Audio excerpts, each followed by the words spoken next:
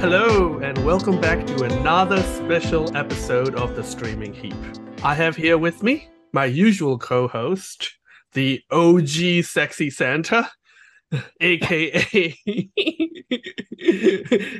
Atlas Strutted,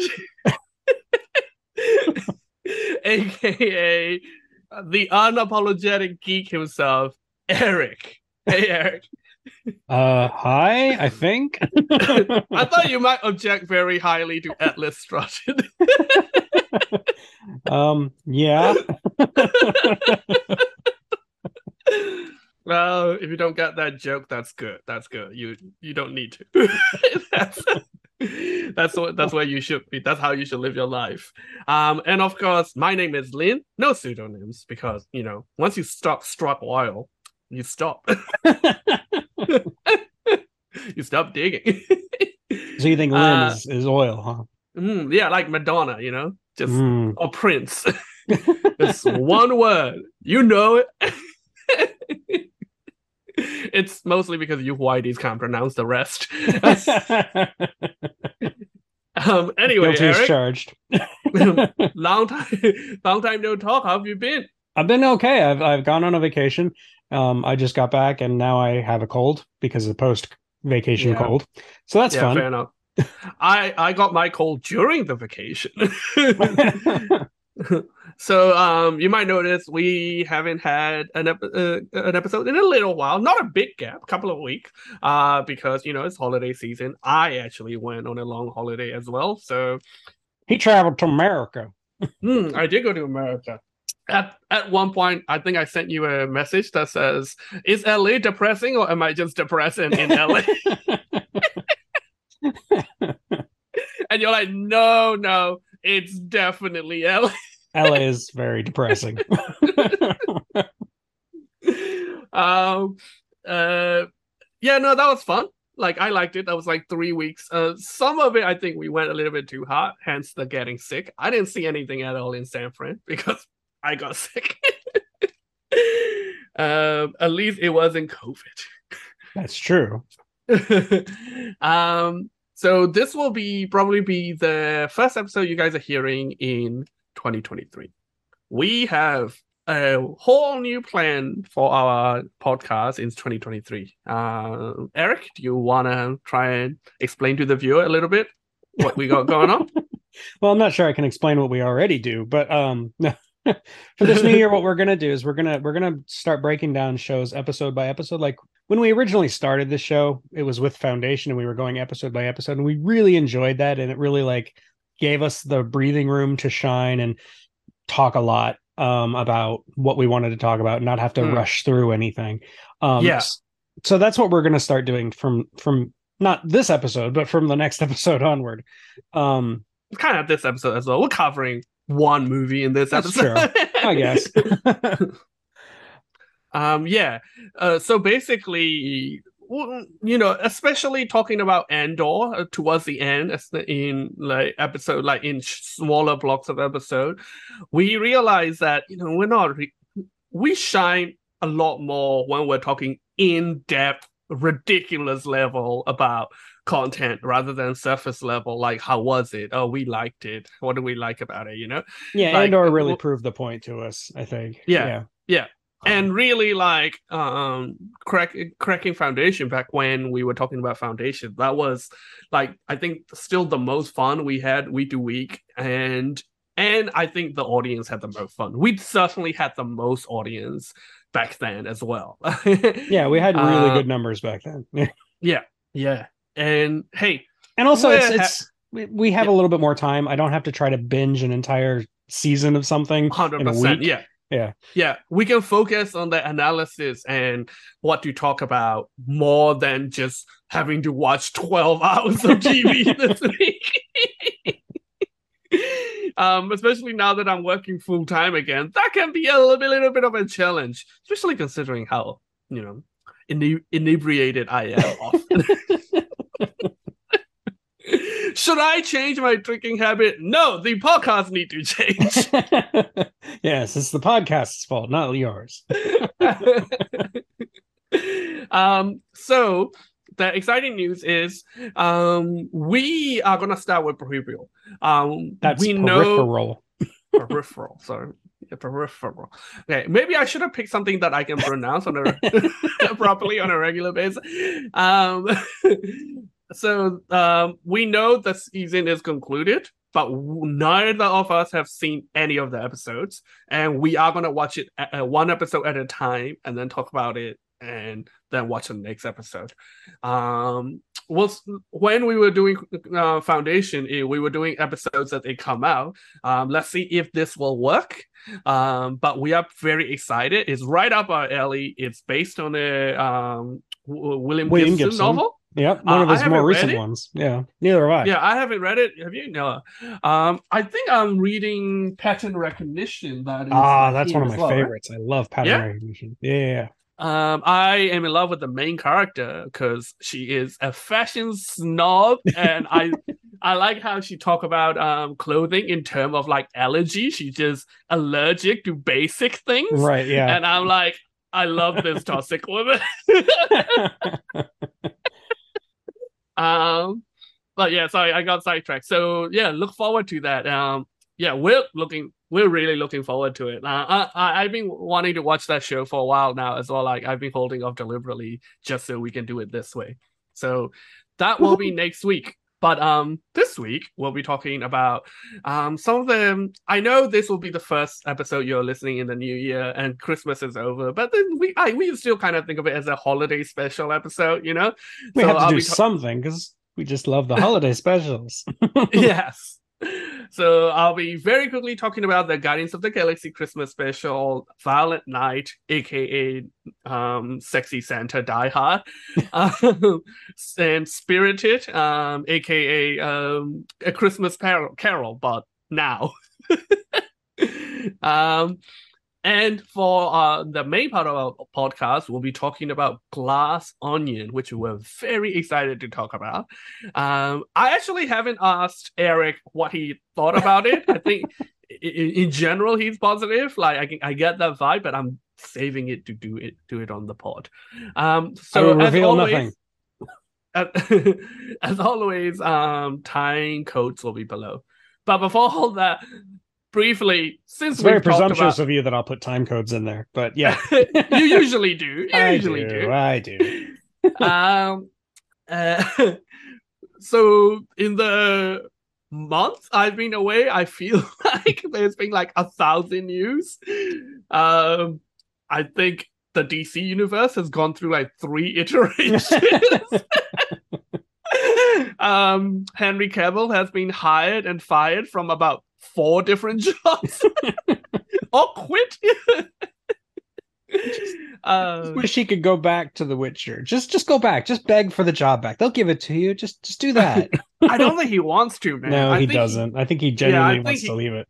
Yeah, I think he quit because he wanted to quit. Like, I don't think he quit. I mean, I bet he quit because he thought he was going to get Superman back. But I don't think he quit because he got Superman back. I think that was just like one of the reasons, but not the main reason. Yeah. Sorry, I'm also drinking a giant frozen Coke. Without alcohol. Just for the record. Yeah, for a record. New year, new me. It's not new year yet. But yeah, so we're not going to touch upon the 1,000 thing that happened while we were away. There was also another thing. While I was in America, something happened. You can cut this bit out. It's just me digressing. Something happened that I was like, I wish we were recording a podcast right now. Now I can't remember. Good story.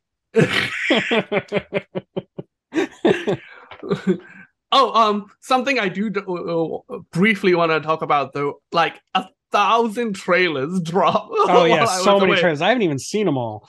Especially because it was Brazil Comic-Con, I believe. Yeah. Okay, you want to quickly touch upon some of them?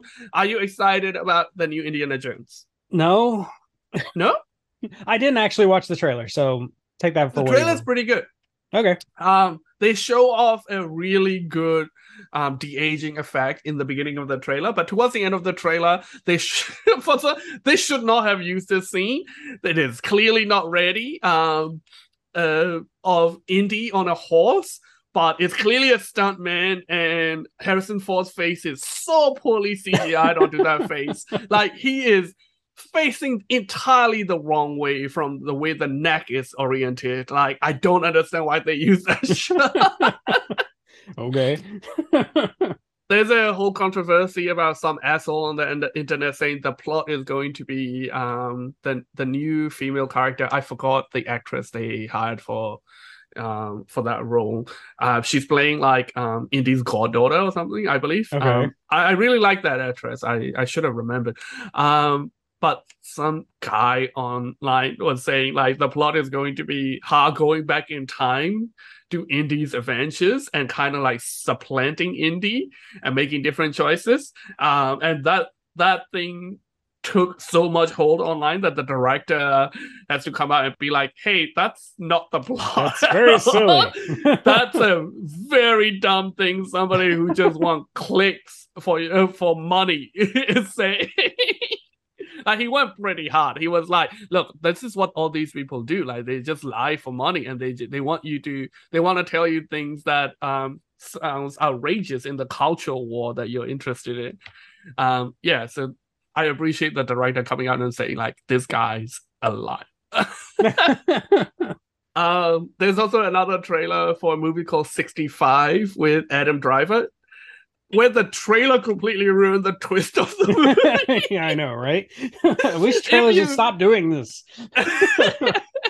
If you want, like, okay, the general premise is a sci-fi movie with Adam Driver. He crash land on a planet, and he has to gather back all the cryogenically frozen passengers that he was in charge of, and there is hostile life forms on this planet. If that sounds intriguing to you, do not go watch the trailer. Just go watch the movie. Yeah. Like, clearly this trailer is cut by somebody who doesn't have enough confidence in being able to sell this without giving away the twist. But you should just go watch it. Like, it's Adam Driver. At least you know the performance will be good. Yeah. But like, imagine a trailer for like Planet of the Apes where they show you the Statue of Liberty in the trailer. You know, yeah.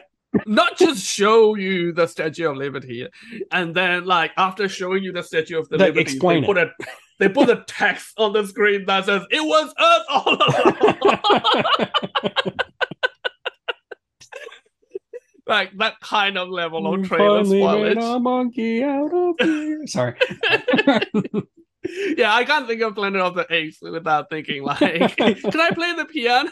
Well, I couldn't before. I love you, Dr. Zayas. I don't know how we got sidetracked there. Sorry. Is there any other trailers that jumped out? There was so many. It's like I knew there were a bunch that I wanted to talk about, but now that I'm like on the podcast and we're talking, I can't actually come up with any of them. Like, there was another of the Galaxy. Was there a trailer for Guardians of the Galaxy? Really? Yeah, Guardians of the Galaxy 3 trailer. Yeah. Totally missed that. A bunch of Mario trailers, which is actually making me really want to watch Mario. Speaking of Chris Pratt. Yeah. It's the Chris Pratt block of SCGC. There's also news that the Flash trailers will be tied to the Super Bowl. That trailer better be the best fucking trailer anybody have ever seen if they're gonna make everyone forget the shit show that is DC and Snyderverse and the Flash. Ezra Miller. Yeah. So maybe it'll just be a clip of like Amber Heard beating the crap out of him. That'd be great. Or them. Yeah. Yeah, well, the character is him. Ezra Miller is them. Right. Well, I don't think is Amber Heard going to be in this one? That's another problem. I hope not. No. The question is whether or not she's even going to be in Aquaman 2, if that's ever coming out. Yeah. Oh, well. Anyway, let's just move on to talking. We don't about need to get down there. Special. Yeah. Speaking of Guardians of the Galaxy, let's start with Guardian of the Galaxy Christmas Special. This Yay! is second of Marvel special presentations, and so far 2 out of 2. Yep, You've actually seen this as well. What did you I think? have. High marks, man. Like, James Gunn's really good at doing that cultural nostalgia thing. Like, this Yeah, feels like a Christmas special. It even has like that yeah, animated opening and closing and all that. yeah, A very like saccharine, sweet Christmas message. It's great. yes, Like, I love it. yeah. It's all humor, but like it's not like making fun of itself, you know? Like it's not It's knowing but not self-deprecating. exactly. That's what I Yeah. mean. Yeah. And I love Um. that basically the main character is Mantis. Because Yes. as the one character in the Guardians who wasn't in the original movie, she's Yeah. the character who has the most work to do as a Yeah. character. And I really like Yeah. that they put her front and center. Yes. And her character is clearly evolving as well. I like how power dynamic with Drax has definitely changed. Like Drax was bullying her a lot in 2, and by 3 by Endgame, um Infinity War, they were pretty much level, like they idiots together. Right, right. And now, like, they partner in crime, but like there are times in which she chew him out, you know. Yeah. Like they're both kind of lovable idiots, but you get a sense that she's definitely smarter than he is. Yeah, yeah. She would just fish out of water. But Yeah. Drax is an idiot. Drax is just a dumbass. Yeah. um, yeah. I know this sounds like an insult, but I swear it's not. I think James Gunn is good at making movies for men in Arrested Development because he's a man in Arrested Development. Absolutely. Yeah. That's like his hallmark, man. um, I like the rotoscoped cartoon at the beginning. It's a kind of crappy in a throwback way. I have friends who's like, I don't like it. Like, I don't care if it is a nostalgia crappy. Like, the animation was crappy. It's not actually animation. It's actually rotoscoped over actors. But it's deliberately low frame rate. Like, it's like 12 frames a second, like one of those like old school cartoons, like the original Tintin one, you know? Right. Yeah. Which was like 10 frames a second or something. Yeah. Fight scenes in that Tintin show is hilarious. It's like a shot of somebody pulling the fist back and a shot of somebody going ow. Yeah. I'm the same. Like, I really like Mantis being central to this, and the Mantis being revealed as his sister. Them taking the time to do this in the Christmas special is actually really good. I think like it's James Gunn kind of using this Christmas special as a bridge between the two shows in a way that where like he's clearly putting things in here that he doesn't want to spend time developing in 3, right? Right. Like the fact that they bought Nowhere and Yeah. introducing Cosmo and all that stuff. Yeah. Yeah, and the Mantis being Star-Lord's sister, everybody assumed that from 2, but they never made a big deal out of it. They never made a reveal out of it, and it feel like something you shouldn't just slide into 3 as a fact. So this as a bridge where they reveal that, I think that's great. And it also, I think Guardians as they stand, like the current group of Guardians, will pretty much end in Guardians of the Galaxy 3. Yeah. This position Mantis to perhaps continue on and maybe even lead a new iteration of the Guardians of the Galaxy going forward. Because Mantis is actually really important in the comics. Like, she's the celestial Madonna. And revealing her as also an offspring of Ego, a celestial, that opens the door to them developing that story further if they want it. Let's talk about. I also like how Star-Lord as a character is a lot more mature. Yes, he's definitely done a lot of growth. He's not as much of a goofball as, you know, you've got Drax and Mantis center stage, so he's a lot more reserved. They say he's depressed. I don't really read depressed. I just read more, I don't know, standoffish. Ma- But yeah, maybe a little heartbroken, yeah, but he definitely seems to be taking things more seriously in a Yeah, I don't yeah, know, but he's still able to look at like the Christmas lights with awe, and he's yeah, still yeah, able to tell yeah, Mantis, you telling me you're my sister's the yeah, greatest Christmas gift anybody gave me, all that stuff. yeah. Like, yeah, Yeah, it's a believable evolution, not a complete character rewrite. right. And as somebody who is going through Chris Pratt fatigue, this actually went a long way towards getting me ready for Guardians 3, a Chris Pratt heavy thing again. Yeah. Because like I wasn't like I'm like if he's just going to be the man child again in 3, like I'm a bit man child out in MCU. I'm not only Chris Pratt out, but like after Thor: Love and Thunder, which I didn't really hate as much as other people, but that was also just a gaggle of man Yeah, childs and definitely. children. I'm like, sometimes I'm like in the middle of these movies, I'm like, can somebody call an adult? Like, please. I don't know, call Captain America, even Falcon, right? Somebody with a maturity level of over He'll just tell 20. you to do better. You're never gonna get over that speech, are you? No, I'm not. I really like that song in the beginning. Oh yeah, me too. Uh, And actually, so did my son who was watching with me. yeah, He thought it was the best. yeah, it is. It's actually on my Spotify playlist now. Not surprised. uh, I just love like, and the premise of that song being written over like Chinese whispers about Christmas, going down the line. If you listen to the lyrics properly, it's very cleverly written. Like you can pinpoint which part of the wrong law came from who. Right, You right. know? Like the part about the elves like gonna unionize and poke out Santa's His eyes. I'm eyes. like, that's Rocket. Rocket inserted that. Oh my god, and Rocket got Bucky's arm. Yes. Yes.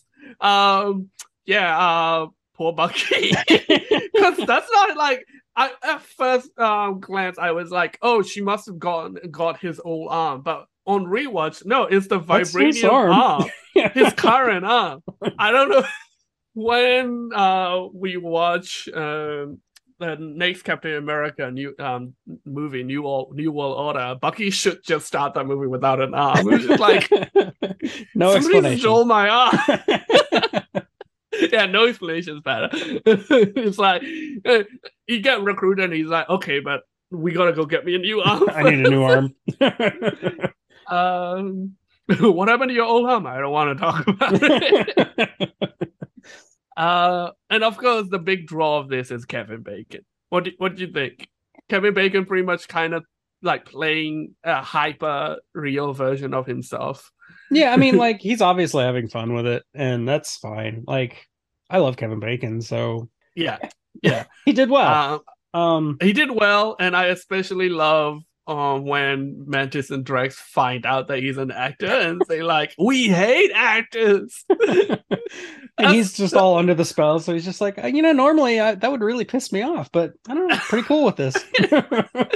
The Mantis suddenly being able to mind control is a bit out of left field, but whatever. I don't really care about things like that. Like She has even more powers in the comics, man. She can like see the future and stuff. Yeah. Yeah. So that was pretty funny. Yeah, Chris Pratt having to be the Star-Lord having to be the responsible one because he has to take care of this gaggle of idiots is very funny. I don't like Swole Groot. Swole Groot is creepy. It doesn't look right, man. It's just weird. It's the face. The face still looked like baby Groot, but he looked like big The Rock. I don't know, man. Somebody pointed out that they probably did it so the redesign is probably so they can make a suit that a man can get into for Disneyland. I guess that makes sense. Yeah. Because like old Groot, you can't really put a man in there, Yeah, not everybody's built like what's his name? Never mind. The guy whose name I can't remember. Not everybody's built like a super tall and thin man that whose name Eric can't remember. He's in Discovery. You know that guy. Anson Mount?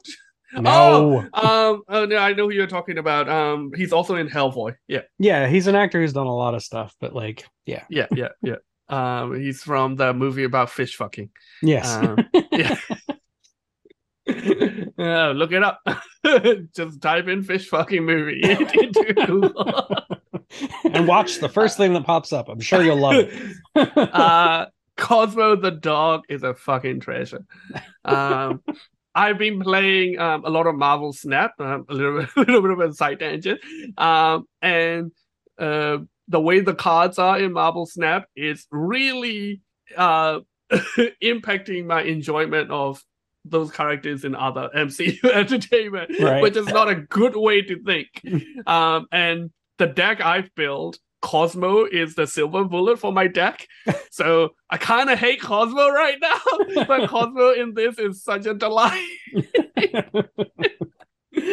I like how they went with a Russian accented lady. The voice actress is the lady who played Borat's daughter in Borat 2, by the way. Okay. And I think she also plays she also do some stuff with Conan O'Brien. I can't remember exactly what.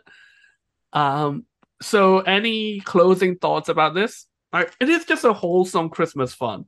Like, I can see myself putting this on every Christmas. Yeah, it's fun, and it's light, and it's got a good, heartwarming saccharine message. Yeah, go for it. Like, it's good. Yeah. And it's like this is the way they should think about and shoot these special presentations, I think. Because if you listen to it, apparently this was pitched during Guardian of the Galaxy 2. And then Kevin Feige jokingly said yeah, sure. Give me a script and I'll tell you, I'll let you do it. And half joking, didn't really think in the middle of shooting a movie, James Gunn would really do it. And apparently James Gunn wrote the script in 3 days and sent it to him. And Feige's like, this looks good. Okay, let's do it. And then they did it. They shot it while they shot, I think right after Guardians of the Galaxy 3. Oh, really? It could be right before. So the Nowhere set is clearly the one they're going to use in Guardians of the Galaxy 3, yeah. right? And the other set is just a suburban street. This is like a bottle episode. They only had 2 set really, like the Earth Street / Kevin Bacon's house and Nowhere set. But it still have movie level production values. It doesn't feel like a thingy. So I was genuinely surprised. It didn't feel like a bottle episode. That's what you expect from this kind of thing. Exactly. But it is a bottle episode. It just doesn't feel like it. Exactly. It just doesn't feel that way. Yeah. So they really need to start thinking about these special presentations, in conjunction with movies. I think being able to borrow set pieces and CGI and actors as they shooting the bigger movies could really make for really good production, good production value special presentations that doesn't really cost them a lot of money.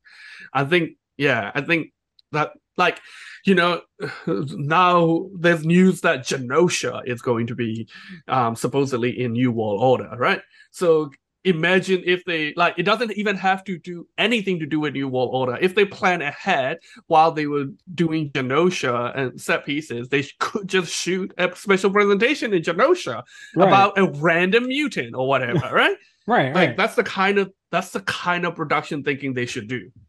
That's my pitch anyway. I don't know. I don't work for them.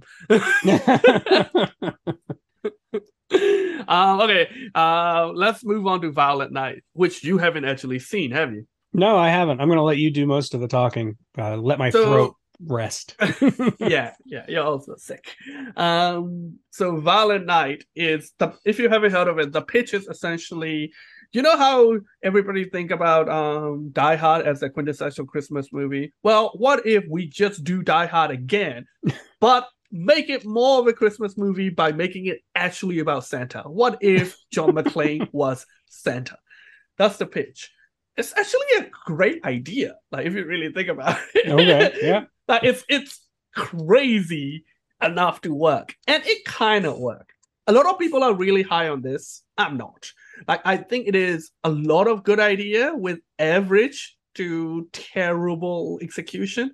Maybe one or okay, like three. Like I'll be generous, three or so shining moments. But it's the writing, the like there's the premise idea aspect, and then there's the actual execution of writing the characters, writing the dialogue aspect, right? The writing just doesn't really do any real service to the idea. Right. It's like somebody had an idea but didn't know how to do anything with it. Yeah. Like, first of all, at points, they're like, oh, this is like a throwback 90s style movie, right? Which makes sense because it's trying to ape Die Hard. But they don't do that very well. Like there's like production decisions and like even like music decisions and stuff where I just don't think they're well versed enough with what make 90 movies. Like I think they just really liked Die Hard and Home Alone. Yeah, right. like for one thing, like it start by establishing the Santa law. And David Harbour played like a disillusioned, kind of disgruntled real Santa. And it starts with setting him up as real Santa, and he's just like getting drunk in a bar, just bemoaning that kids these days just want like their 15 seconds of joy from opening a present, and then they want the next best thing, right? Like, and not enough people believe anymore. They kind of imply that his magic is tied to belief, but they don't straight up say it. But he doesn't really understand how his magic work either. Right. And like that disillusioned Santa trope is nothing new, right? That's bad Santa, right. And that's like most of the Santa Claus movies, you know. That's even that movie Rise of the Guardians. Oh yeah, I remember that. Yeah. Remember like Guardians of Ga'Hoole and Rise of the Guardians came up in the same years, and everybody was confused which was which. I remember liking Rise of the Guardians. I haven't seen it since it came out, but I liked it. Yeah, I really like Rise of the Guardians. I don't understand why the Easter Bunny was Australian. That was very confusing. Anyway, and then it cuts to like the family whose gigantic family estate end up getting raided by terrorists. Like they established the family second, they established Santa first, and I think they started off wrong. A 90 the other movie, way around, yeah. Yeah, a 90, like exactly, like immediately you nailed it, right? I think this script like needed a few parts from people who love 90 movies. Like immediately you recognize it. You haven't even seen it. It's just that they should have called with the family. They couldn't afford me though. You start with an overhead shot of a suburbia, some Christmas trees being put up, Jingle Ball music. You start with the established shots, and then you cut to the family shit first, right? And then you establish the center. That's the 90s. It's a no-brainer. Yeah. Yes, exactly. Sorry, like I'm in a lot of script doctor mood today, so especially because I've been watching like well thought out movies like Glass Onion. So, and what they really want to do is like they clearly want to do like the John Wick style vibe, like brutal action scenes, but Die Hard with the Santa, right? But the thing is, the fight scenes are written so poorly. Like I watched it with a friend, and immediately he was like, why are the people with guns just running at people? And like that's like a bush league mistake in action movies. Like, ironically, that is actually called back to bad 80s, 90s movie Right, where yeah. they used to do that a lot. But that is a callback they shouldn't do. If it is deliberate, they made a mistake. I don't like. I don't. It didn't ruin my enjoyment of the whole movie. My friend, though, the like after like the third time somebody run at a person with gun in hand, like I know on his face that he has written this movie off. I think he would have gone up and turned it off if I wasn't there. Shout out to Andrew for sitting through this movie with me. And you know me, like, as much as I'm criticizing now, in the moment, I can enjoy things. Like, I can laugh. Even then, like, I can even laugh at how bad the thing I'm watching is most of the time. There are some exceptions and enjoyment. So, like, half the time, he's looking at me like, are you enjoying this shit? I don't know what to say, but like trying not to ruin Christmas. We watched it on Christmas Day as well. You also feed off of the torment of others. So like if you're watching it with that somebody, is true. yeah, that's true. That's true. You're correct. I am like a pain succubus. But the thing is, if all you want is Santa just being brutal to like a gaggle of bad guys, this will deliver. Like, especially later in the show, like he finds a hammer and he goes to town on like 20 bad guys. they also severely misunderstand Die Hard. In Die Hard, he fight like 6 guys. He's a normal guy who fight like 6 guys. Okay. In here, they were like, Santa's magic. And I'm like, half the time, I'm like, why would Santa even like, how magic is he? Like they keep repeatedly saying he doesn't understand how his magic works. That's a good enough lampshading device. But at the same time, I'm like, he's a magic Santa, man. Like I don't really understand why I should be worried about him at all. Like, and he take out like 30 people in total during this movie, maybe more. But the brutal fight scenes are brutal. Like I did enjoy a massive like there's a scene towards the middle where he fights like 20 SWAT guys, and there's just a lot of set pieces being used in a fun way. Like he decapitated dude with the ice skate. He threw people into a wood chipper. That kind of like, that kind of brutal fight scenes. Like if you're looking for that, yeah. Like, and David Harbour is David Harbour. He's a great actor, right? Yeah. Like it's hard not to love David Harbour. Yeah. Like I've never seen a man deliver so many ho-ho-hos and make it seem natural. Like one of it is in response to how well he killed a man, and I'm like, this delivery is natural. Like this would fall flat from any other actor. The one thing though, like they went pretty hard on the lore, which I think is also a mistake. Like 90s movies, especially like throwaway blockbuster style, like throwaway Christmassy movies, they never do lore. Like no, they avoid it. Yeah, in Predator, you never fucking find out what the fuck is happening, do you? Right. Like, and when they tell you a little bit more in Predator 2, it sucked. But they at some point they goes back to this Santa's origin, which is he used to be a Viking raider, and then before he became Santa, and he used to kill people with a hammer called Skullcrusher, which lead into the payoff about him finding a hammer in the garage and go into town. Right. I find that oddly intriguing. Like, so if this make enough money and if they continue on, and the director said they do want to continue on, and he said he want to incorporate other mythical factors like the Easter Bunny and the Tooth Fairy. Okay. If they want to continue on and get better script writers, I'm on board.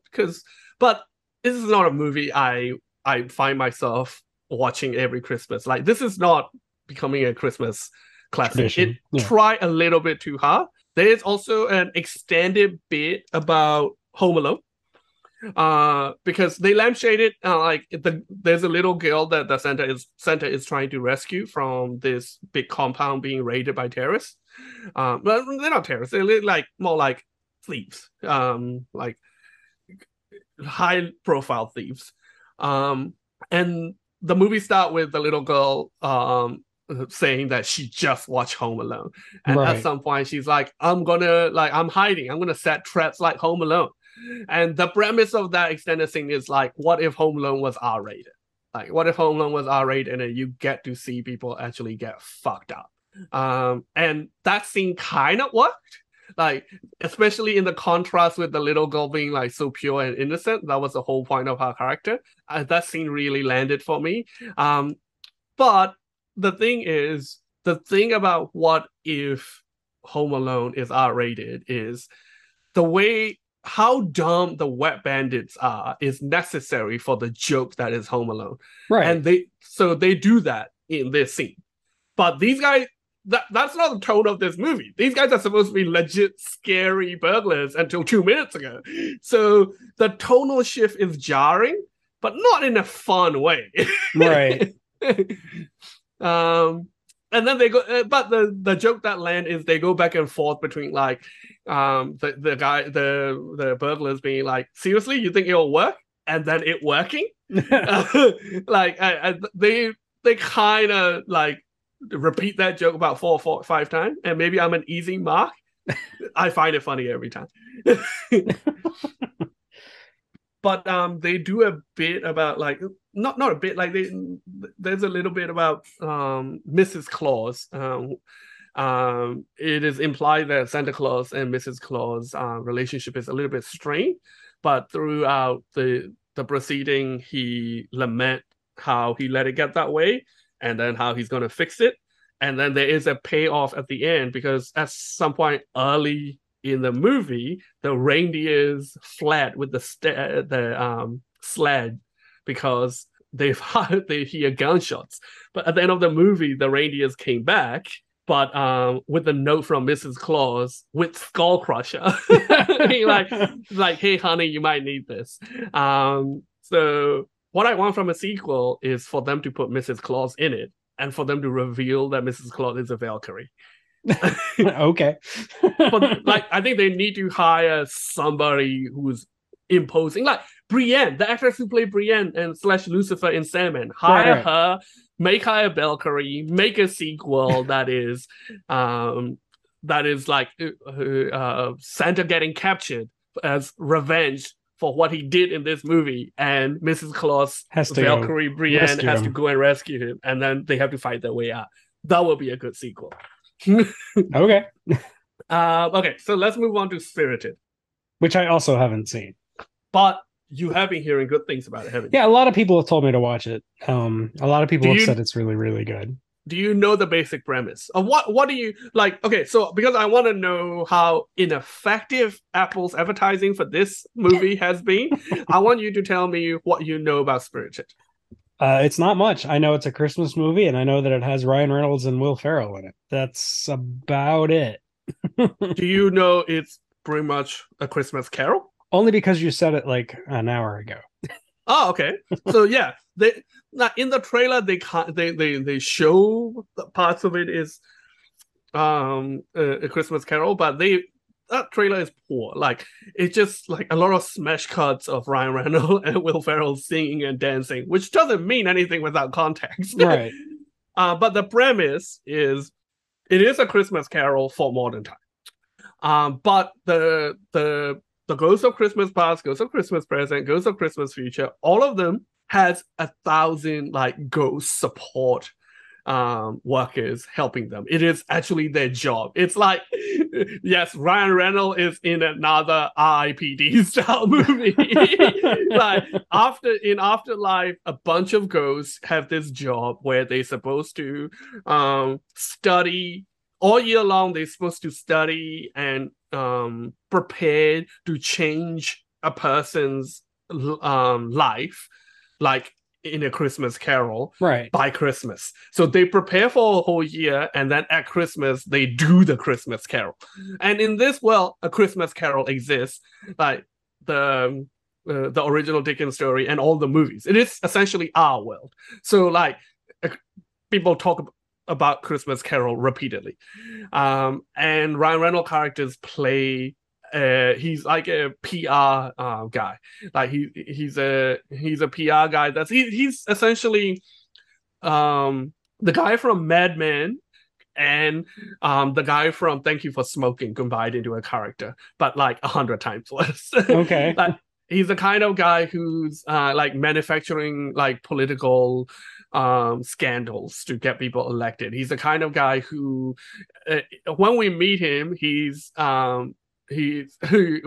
pitching an idea to make the Christmas tree, the authentic Christmas tree sellers of America, about their failing business, and his idea is essentially culture war. Just like buy into the culture war, like and make sure like people who use plastic tree are called like libtards, and it's no, you know, right. Like, that is his character, and he's considered unredeemable. But Will Ferrell's character, who's the Ghost of Christmas Present, decided that if they could change him, it would cause a great ripple that is a lot of good effects throughout humanity. So even though he is considered unredeemable, they should try to redeem him next Christmas. And it's about their effort going to redeem him. So they know they're doing a Christmas Carol. If that so far sounds appealing to you, like if it sounds, it's also a musical, by the way, and the dance and song numbers are good. If that so far sounds appealing to you, you should go watch it. Skip ahead to when we talk about Glass Onion, because I'm going to tell you more about it, which makes this really good. So this is very knowing and a few more thoughtful than this, because the big reveal about 1/3 through the movie is Ghost of Christmas Present, Will Ferrell's character is the original Scrooge. Ah, okay. So Charles Dickens' story was based on him. Like Charles Dickens wrote that story based on his life, right? And the big reveal is after he became he was changed by the three ghosts that visiting him. He was alive for like 3 more weeks and then he died. And when he became a ghost, he started working for this network. And then he started, when there was an opening, he became the Ghost of Christmas Present, because he want to do for other people what happened to him. Right. But the thing is that he's been there long enough that once you've been there long enough, they offer a retirement package, which is essentially a type of reincarnation. Like you get to live out the rest of your life as a human. Like you don't start over as a kid, as a baby, but like you just go back to Earth. You just become human again, really. But his dilemma is he doesn't know. Like he's super worried that people can't change. He's super worried that if he leaves this job, become human again, he'll just become Ebenezer Scrooge again. And he really wanted, like, he was the only other unredeemable that went through the program and was changed.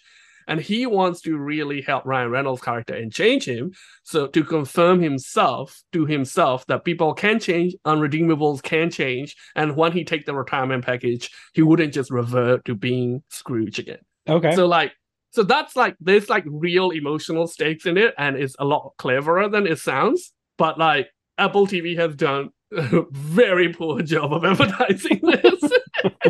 Yeah, because they just want, wacky Ryan Reynolds, Will Ferrell. Look at this. Whee! And it is very wacky. It is very wacky. Like there's an extended joke based on one line from original Christmas Carol. You know the scene where like Tiny Tim the first time comes to Ebenezer Scrooge's door and about like to beg him to like reopen the factory and stuff, and he's essentially like tell the kids to fuck off, but like that scenes end with being like good afternoon and then closing the door, right? But they extended it a little bit and they make a joke that back in those days, good afternoon is like essentially as bad as fuck you.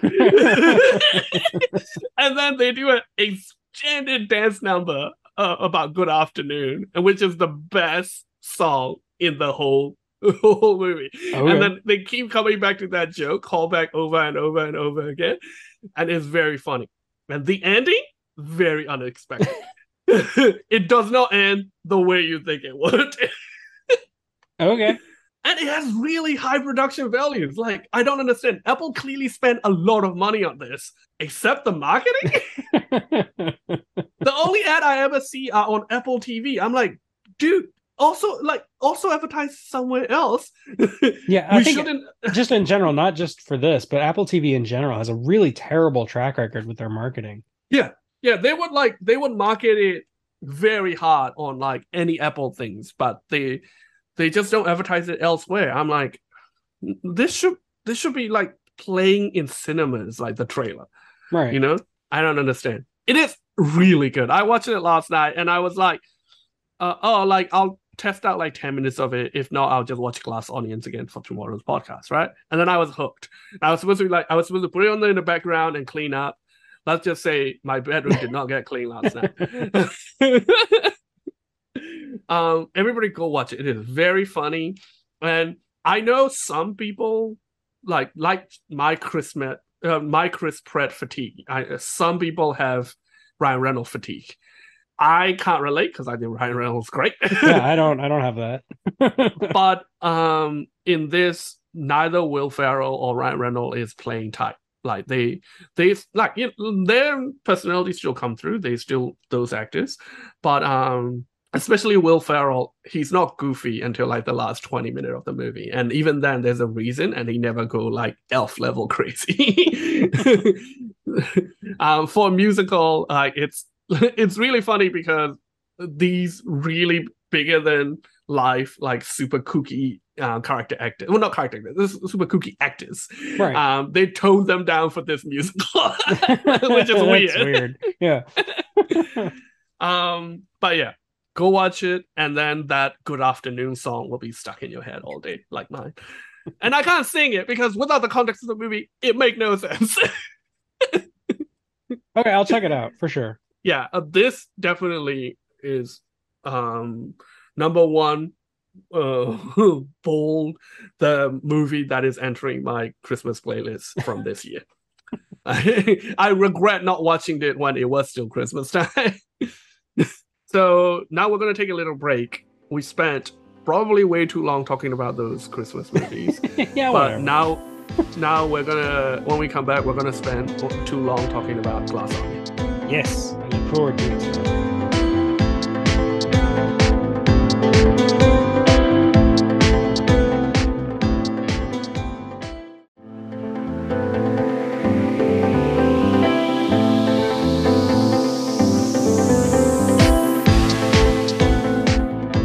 And we're back, and we're here to talk about Rian Johnson's best work, Last Jedi. You saw that joke coming before I said it. I did. I knew exactly where you were going. No. We're gonna talk about his latest work, Glass Onion, a Knife Out Story, which is a stupid name. I mean, Glass Onion's a fine name. Did you see the interview that says Rian Johnson said he hates having to put a Knife Out Story at the it's just, I don't even know like why they made him do it. It's so dumb. I think brand recognition is still such a big thing for these execs, right? They don't understand that in the modern world, especially things like Glass Onions. It's not even coming out in cinema. It's not aimed at like people who are wandering to cinema, like what should I watch? Like after a long day of shopping. Like it's not aimed at those low information audience. It's aimed at people who are in the entertainment sphere, actively hunting for things to watch, actively looking to be entertained and is informed. You don't need to put a Knives Out story at the end. People understand it's the sequel to Knives Out. They'll find out. Social media will make it so. But yeah, look, they're insecure. At the very least, like, people are just calling it. At the very least, they didn't make him call it like Knives Out : Knives right, Back yeah, In, at least or something like that. Knives Out Knives 2. Out, Knives Out Apocalypse. um, uh, two knives, two out. Knives Out, Greek Island Drift. You can do a whole thing. Back in the Habit. Resurrection, Electric Boogaloo. Okay, so up top, what you think of it? I liked it. I thought it was really funny. And I don't know if I don't like comparing it to Knives Out, but you kind of have to. And it's not as good as Knives Out, but it's still like I really, really enjoyed it, and it's really funny, and I will definitely watch it again and again and again. So I think as a whodunit, I like this more.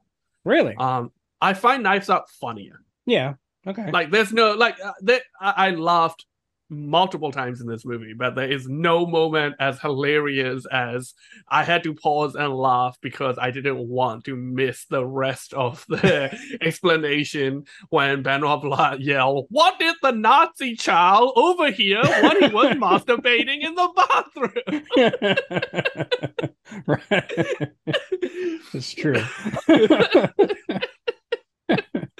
I was just like, hold on, I need a better movie. But it's still funny. Like, it's so dumb. It's clever. No, it's just dumb. Which kind of sum up the thesis of the movie. So you still like the original Knives Out better? I think so. Maybe it's just because of Ana de Armas. Like, I think the original Knives Out is a bit more of a deconstruction of who's done it. Because like the mystery isn't really who done it, right? Neither it is really in this. Yeah, we don't even know done what until like exactly. But I feel like this one is more play with the building block of the genre without really deconstructing it more. And I think the first one has a better cast, but this one has better characters. I can see that. Sure. Yeah. That makes sense. Like the characters in Knives Out are very one-dimensional. Yeah. Whereas in this one, you get a sense that they're still cartoonish, but you get a sense there's more to them than just single-minded motivation. Right.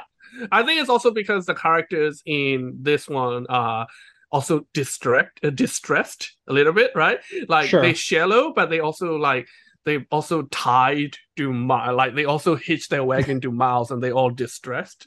So that gives them a little bit more of three-dimensionality to them. But in the first one, everybody was just obsessed with getting this dude's money, right? Right, yeah. Like they're not distressed about anything other than money. What these people, their distress relate to money, but it's really more about like the wild horse they hitch their wagon to. So you said in relation to Knives Out, right? This movie does a lot of toying with your expectations from Knives Out. What do you like? What's your take on that? What do you mean by that? Well, I mean, like this movie expects you to have seen Knives Out. It gives you little red herrings to like mimic the formula of Knives Out, but in that Rian Johnson way to subvert what you expect. Like early on, Benoit Blanc, Daniel Craig, goes to Miles and says, and gets the reveal that he wasn't invited. And that's exactly what happened in Knives Out. He even references that. He says something like, I don't remember exactly what he says, but he says something along the lines of, I've learned the hard way not to trust invitations from nowhere. So you kind of buy that and you don't really question it too much. I mean, I did, but like the reveal that the later reveal of how he got to the party makes a lot more sense, but it's a subversion of what you expect from Knives Out. And there's a couple other examples that I thought of earlier, but I can't think of them off the top of my head now. So I'll come to you as we talk about it. But yeah, no, it definitely is. And we're gonna have to talk about a lot about like understanding genre trope, subversion of genre trope. and deconstruction of genre tropes a lot in this, talking about this movie. And that's the Rian fine Johnson's line, game. Yeah. yes, and the fine line between them and how you play with them. I like deconstruction of genres, but I also feel very conflicted about it because this might be personal, and I don't know if you notice this or not, but especially in the realm of criticism, uh, you know how people can be snobby Oh, totally. about genres, especially genre movies. And if you ask people like, "Hey, oh, what's your like?" This is my pet beef. If you ask somebody, especially if you're like having a nice talk with somebody about a genre you both enjoy, and if you ask somebody what's your favorite genre, and if they give me if the answer they give me is a deconstruction of the genre, I know it's not fair, but that person's stock falls like 3 levels in my eyes because I'm like, no, like don't do that. Like don't like that's a I'm clever answer, right? Like Right.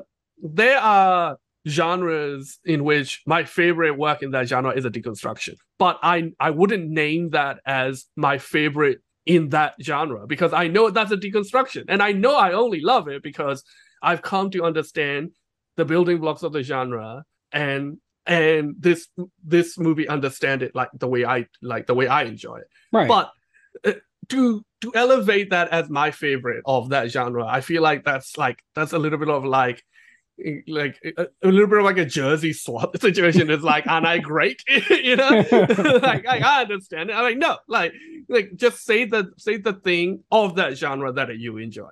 So like I do have that level of like love hate relationship with deconstruction. Like the big example would be like if somebody said they love horror, and horror is not even like my genre. Like I routinely admit that I don't understand. I don't watch enough horror to understand it in and out. If they say Cabin in the Woods, I love Cabin in the Woods, but I'm like, no, come on, like you're just saying like you're clever. You Right. know? Like, it's not even really a horror movie. It's no longer scary because it's a deconstruction of the horror genre. uh, so did you follow me on that rant? Like, you know what I mean? I do know what you mean. Yeah, yeah, Yeah, yeah.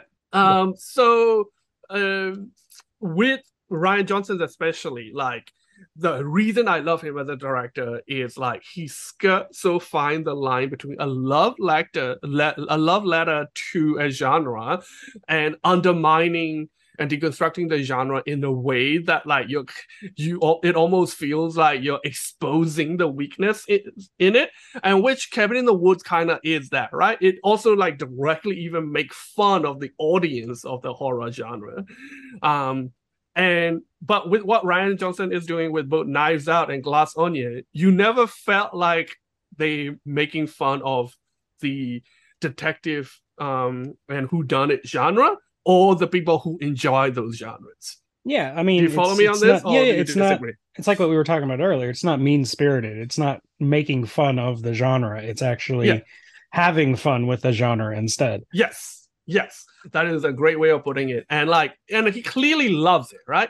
He's Oh yeah. not here to say that he can elevate the genre, which look, turned out Joss Whedon also wrote some of Cabin in the Woods. So maybe some of the dickishness that come through it is just Joss Whedon. But yeah, he's not here to be like, hey, I'm so clever that I understand this genre. Actually, like I talked to a friend that I respect a lot recently, and he didn't like Knives Out at all because he feel like, oh, that movie thing is so clever.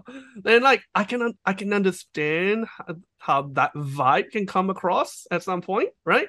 Yeah. Uh, but I think like I'm really trying to talk this guy into watching it again because I think if you really watch it closely and like you keep an open mind, like I feel like you can see that Rian Johnson is just playing with the tropes and not really being like I'm better than the trope, you Oh yeah. And know. he's been doing that his whole career. I mean, the first movie I saw from Rian Johnson was Brick. Brick, right? Yeah, Yeah, yeah. which I is think playing around with film noir.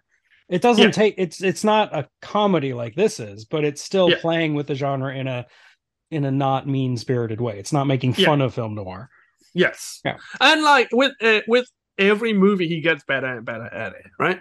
I agree. Like, even with Last Jedi, like, I understand how some people think Rian Johnson think he's better than Star Wars, like, because he doesn't, and that movie that's not what it's doing.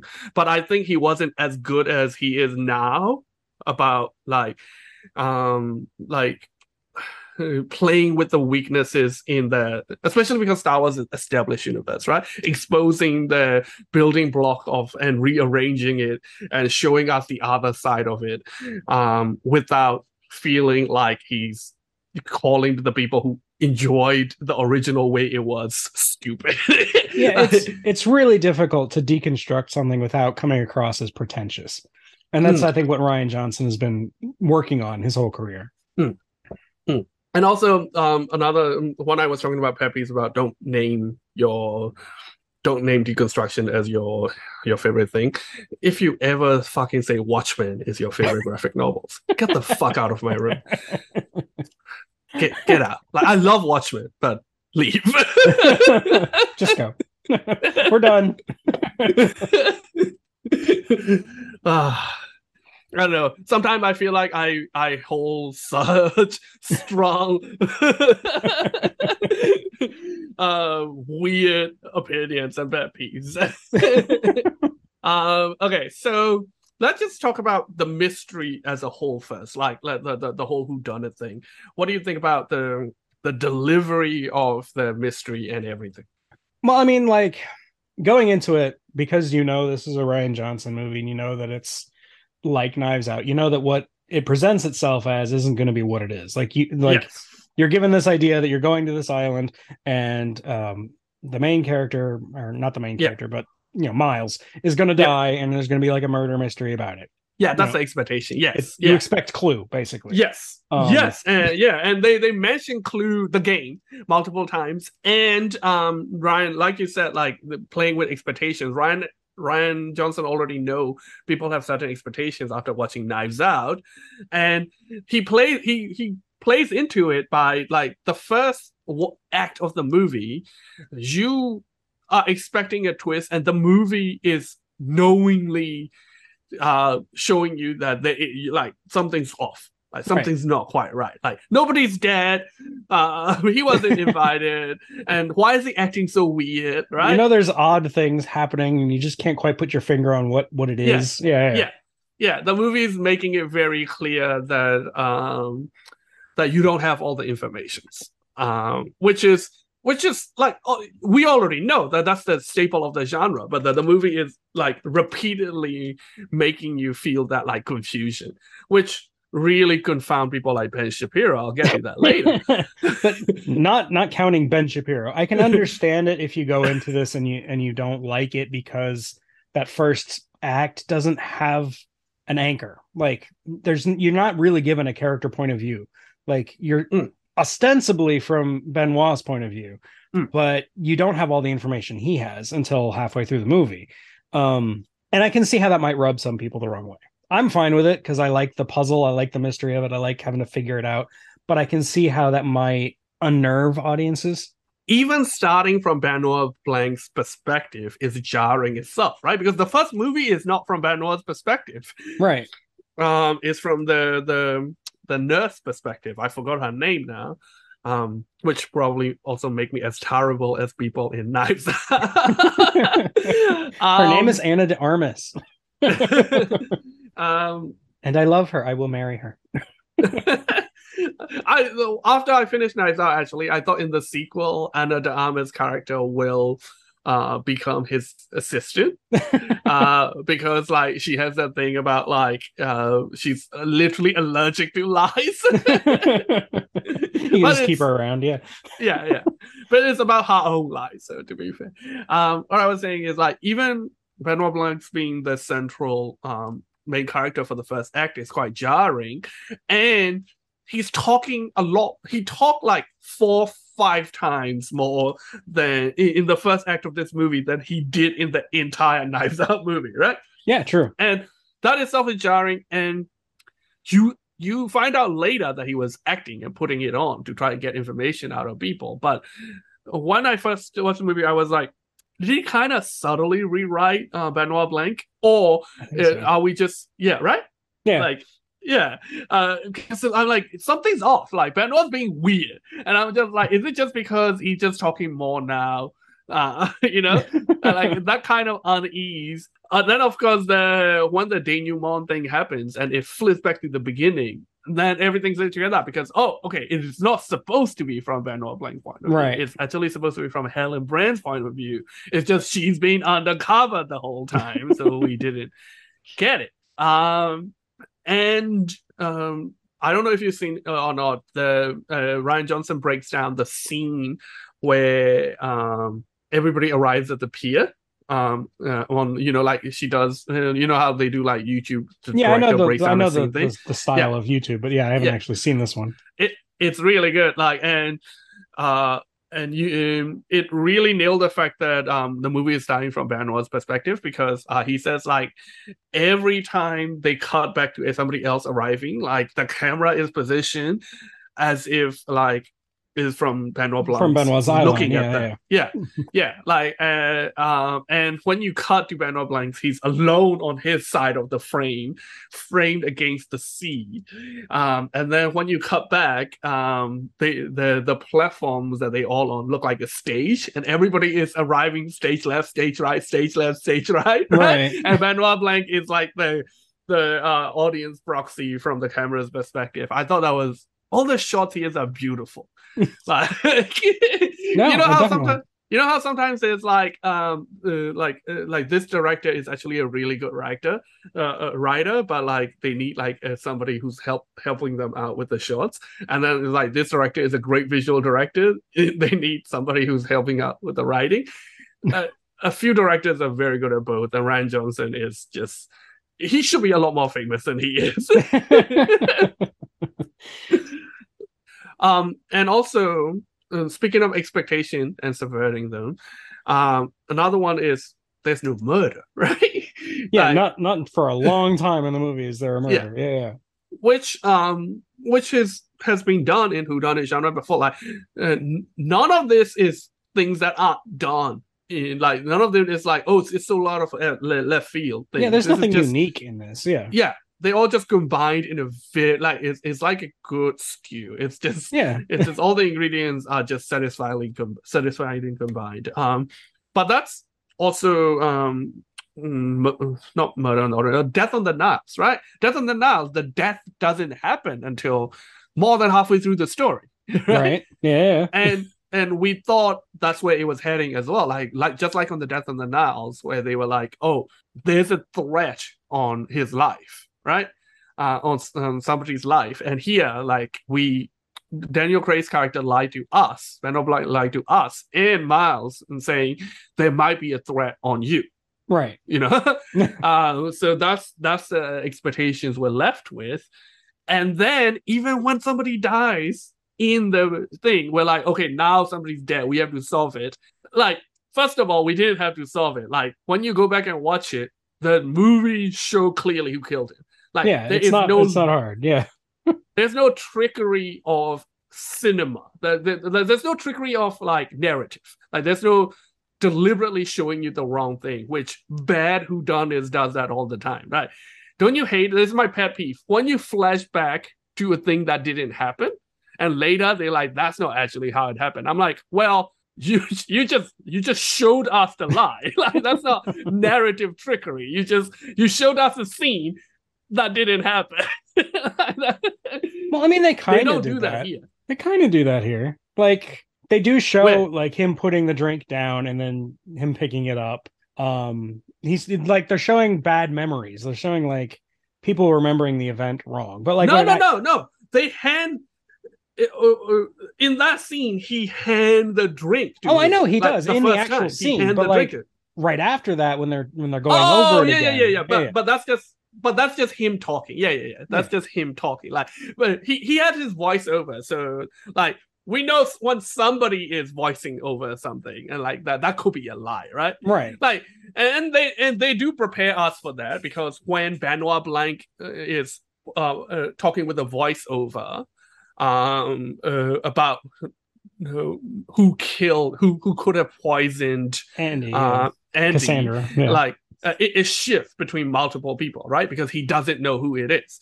Yeah, no, I hate the trope when there's not, it's not somebody recounting something. One is just supposed to be like Eye of God flashback, and it's a lie. When somebody's recounting something, yeah, show us whatever you want, because that person could be lying. Like I understand the distinction. Yeah, I get it. And here it doesn't do that. Like before the recount, before the flashback of what Miles was saying, if you watch the scene closely, he hands him the drink in that scene. Totally. Like, you see it, like it literally happened right in front of you. And then we're like, okay, so let's solve it. If you missed it, you're like, and I did miss it the first time, because you're not looking out for it, right? No, like you're not really thinking about that. Yeah. Yeah. Because obviously you don't even expect him to be the one who's going to die, right? Yes, exactly. And then you're like, okay, this needs solving. And then it turns out, no, the real murder that is actually being investigated happened before the movie begun. Right. And that's the subversion that I like. What did you think of that? Like, what did you think of the way they delivered that?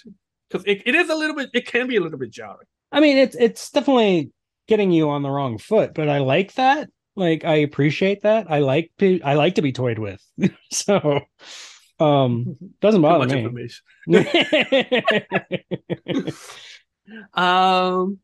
Yeah.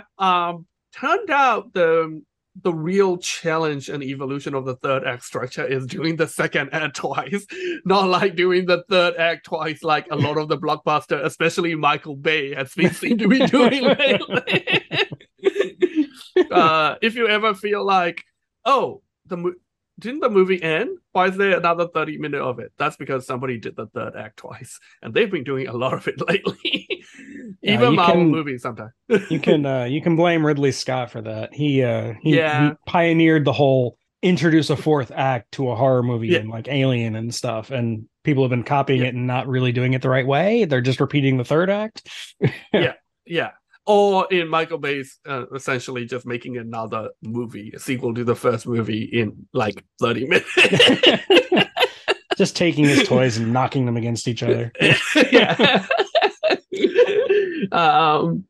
So the planned murder mystery party, that's also another subversion, right? Because you thought like, as they try to do the planned murder mystery thing, you thought the structure of the thing is supposed to be like, we're supposed to figure out who, like, which one of it is real things that are happening with real malice, which one of it is part of the game. But no, Benoit Blanc immediately solved the mystery.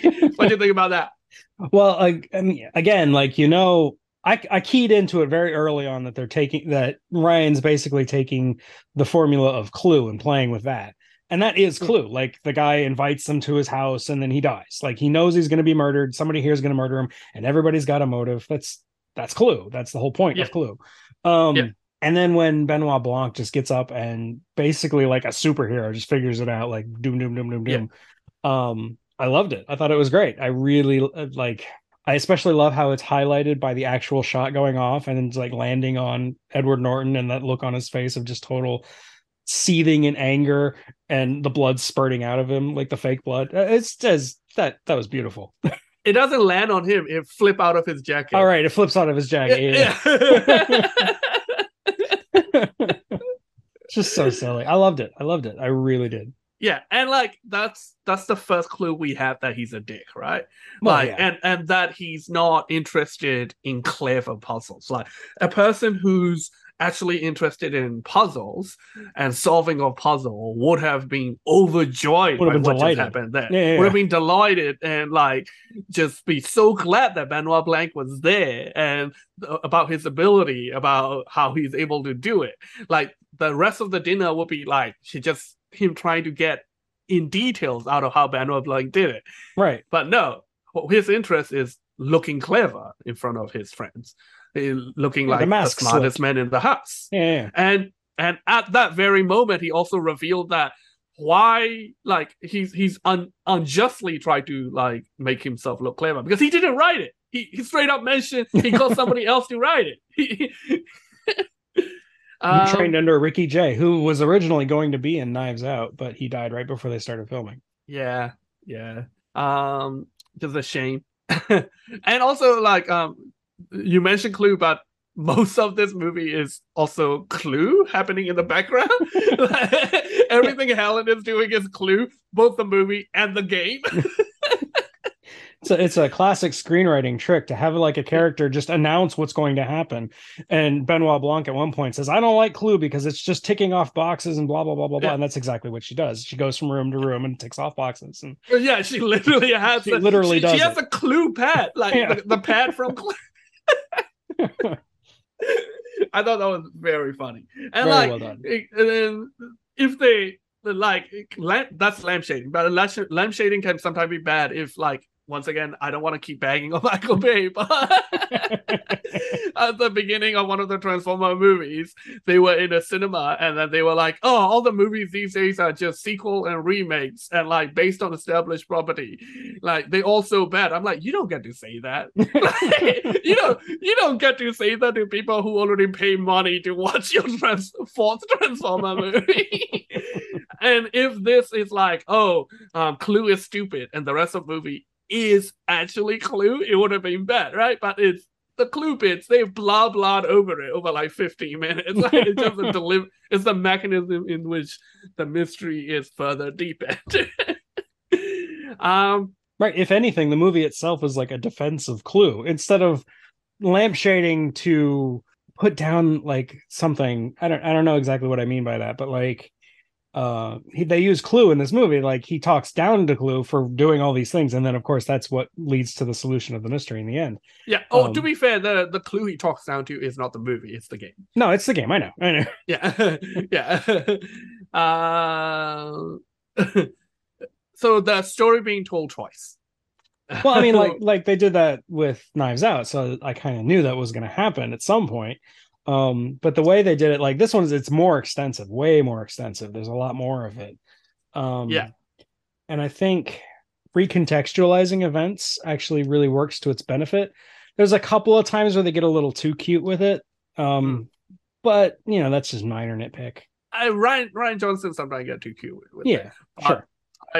I'm definitely on board the Rian Johnson train because I never mind when he get too cute.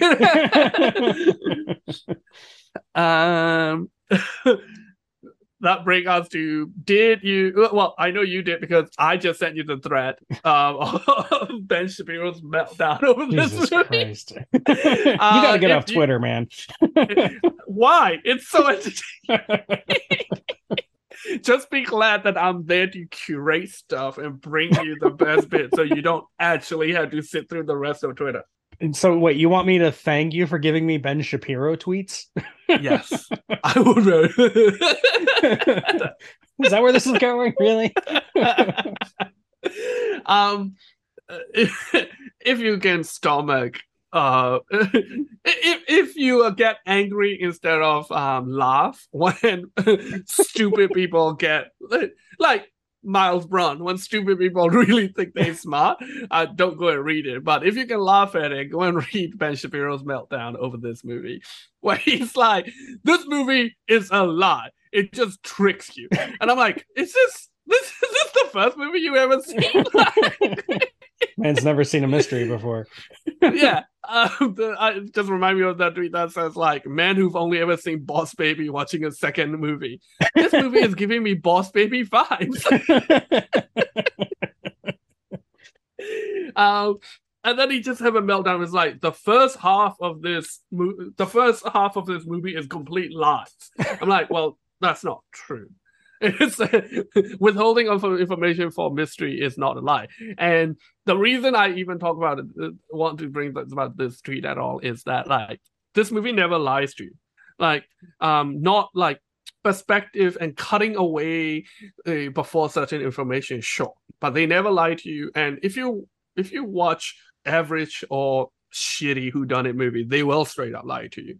And when I say this movie straight up doesn't lie to you, it's a multiple level. Things they flash back to say and say happens, happened the first time around, either in the background or you just don't have the context to realize what's happening. Like, for example, when they cut to Helen as Andy introducing himself to Benoit Blanc, introducing herself to Benoit Blanc, you realize that's not the movie lying to you. It's because they're still within the earshot of the group, Right. so they have to introduce themselves to each other. So they can talk later. Yeah, they're and sort of lying to other characters, but they're not lying to you, Yes. the audience. Like that They're is not- actually yes, what's happening. exactly. Yeah. exactly. And like if that scene was in isolation, that would be a lie. That would be an example of a bad whodunit, right? Right. Like a scene that is there to trick us and have no actual in-world plot context to be structured like that. But as they wait and the group move further away, when she say you have a flat tire and he tie his thing, and she like we flash back to it later and we realize that's when they know that the rest of the group has moved far enough away. So she leans in and they do the more scheming, right? Yeah. And The movie is the fact that it's not lying to you is evidenced by, like, if you stop the movie at the point where Helen gets shot, like you've just heard the name Helen for the first time and she got shot. You stop the movie. You don't there. notice it. Yeah. I noticed it. I was like, who the fuck is Helen? Okay. But if you stop the movie there and you watch it again, and you like take notes and you really like work it out, I feel like you could figure most of it out. And if the movie were lying to you, that's not true. You just never would be able to figure it out. Yeah. I'm not saying you'd be able to figure out everything. There's still a lot of information you don't have. But I think at that point, like for example, like he shares a twin. Enough. Yeah.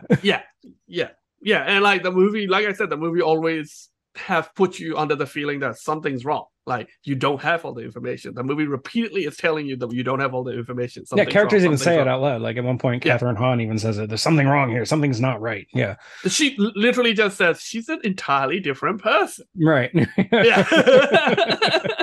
which is another good thing, because when we have the context of one of these guys could be a murderer, that take on another sinister tone. Like, oh, does Catherine Hahn's characters know? Because is she the murderer?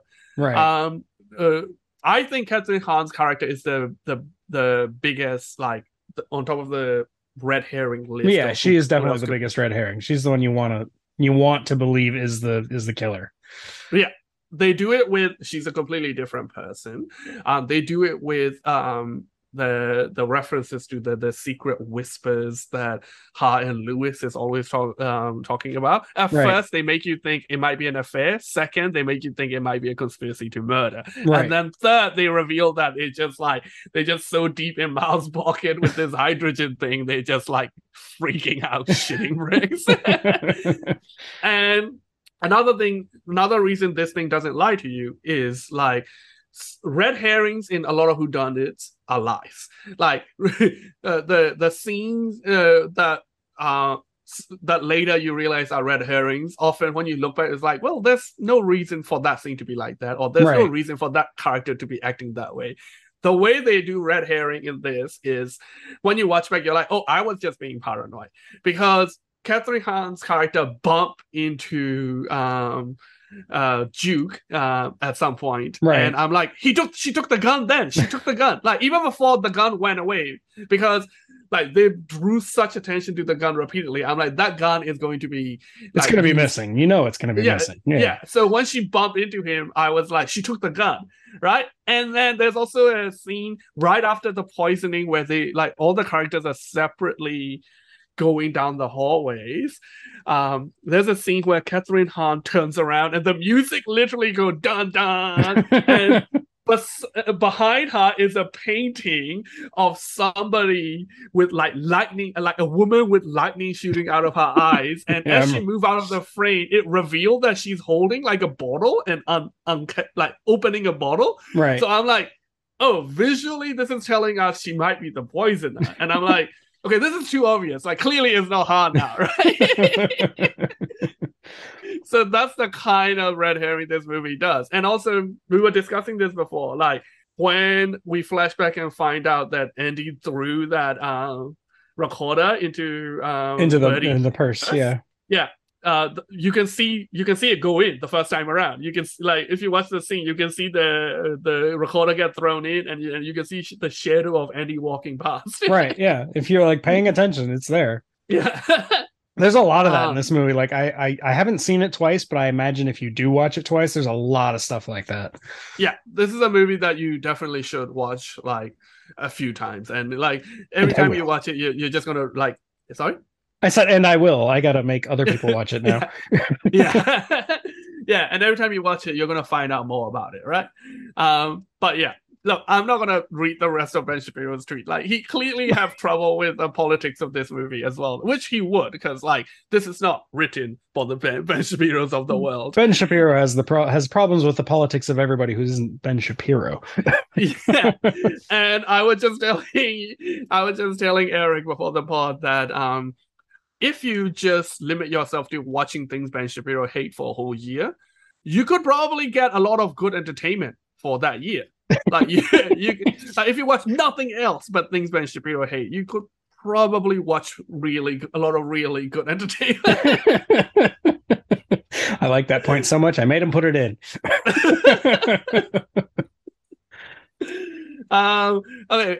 Before speaking of politics, before we break down the characters, let's talk about the politics in general, because Ryan Johnson is left. That's why Ben Shapiro hate him. And he never. A lot of people are to the left of Ben Shapiro. Yes. Well, I mean, to be fair, Ryan Johnson is pretty left. Like he's like he disliked the 1%er. And like he's not left as left can be, but as far as American politics go, he's pretty left. I would say he's like average Hollywood left. Yeah. You think? Yeah. I think average Hollywood left doesn't really hate 1%ers as much as he does. Yeah, maybe you're right. Like the theme of the last two movies he's made is rich people are stupid. Well, yeah, he's just making a lot of bank off of making fun of rich people. Yeah. Yeah. yes, he is. Look, and Ben Shapiro also pointed this out that Ryan Johnson is rich, but Ryan Johnson is not rich like the people he's not uber rich. Yeah. Like, and he's working, like he's actually putting out creative output. And he's I not think Elon Musk. The rich people that he makes fun of in both this and Knives Out are people who haven't really earned it. Like, you can't say Ryan Johnson didn't earn it. Oh, yeah, exactly. Look at the budget of Brick, and then look at the budget. He worked his way up, man. Yeah. Actually, there's a local band I really like called Ballpark Music, and they have a song called Rich People Are Stupid. And I'm like, how can I tweet at Ryan Johnson to convince him to use that song in this movie? or how can I convince the band to make a music video with footage of Ryan Johnson movies? But what I want to ask you is, as somebody who's probably a bit more even-handed about political messages than I am, a bit more sitting in the cheap seat of this movie message, right? I know what I am. I admit it. What do you think? Do you think he goes overboard? Do you think it's fine? No, I think it's fine. Like, yeah. I just think that's not supposed to be like a call out to you. I just think you would be fairer at assessing this kind of message than I am, because I am in the cheap seats to this. I know for you, calling me a centrist would be an insult, but I'm kind of taking it as a compliment, the way you said I'd be more fair and even-handed.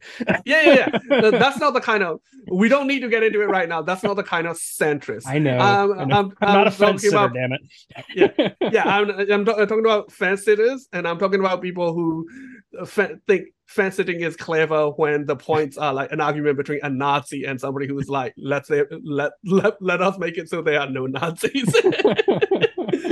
I know, there are very fine people on both sides. Yeah, exactly. That's the kind of... No, I think it's fine. Like, if you can't make fun of ridiculous rich people, who can you make fun of anymore? You know? Yeah, they are ridiculous. Like, people are like, ridiculous. Yeah. And Ryan Johnson wrote this movie in 2020 during the pandemic. He was already well into shooting by the time Elon Musk has started really melting down. Like, look, there was always clues. Remember when he called the guy, the hero that helped rescue those child children, a pedophile? That was like 2019. Yeah. So there was always a clue that he was a nutcase. Elon Musk has always been completely insane. Yeah. But like the last couple of months, the way he broke down, like you might as well think that that is advertising for this movie. Yeah, I'm not sure if Ryan Johnson like deliberately made a parody of Elon Musk in Edward Norton's character, but he sure did. Like whether he did it intentionally or not, he definitely nailed it. Yeah, even his like warped understanding of disruptive innovation theory is so Elon Musk. Yes. Yeah. And the way he like stole everything from everybody else, right? Well, that's every wealthy person, right?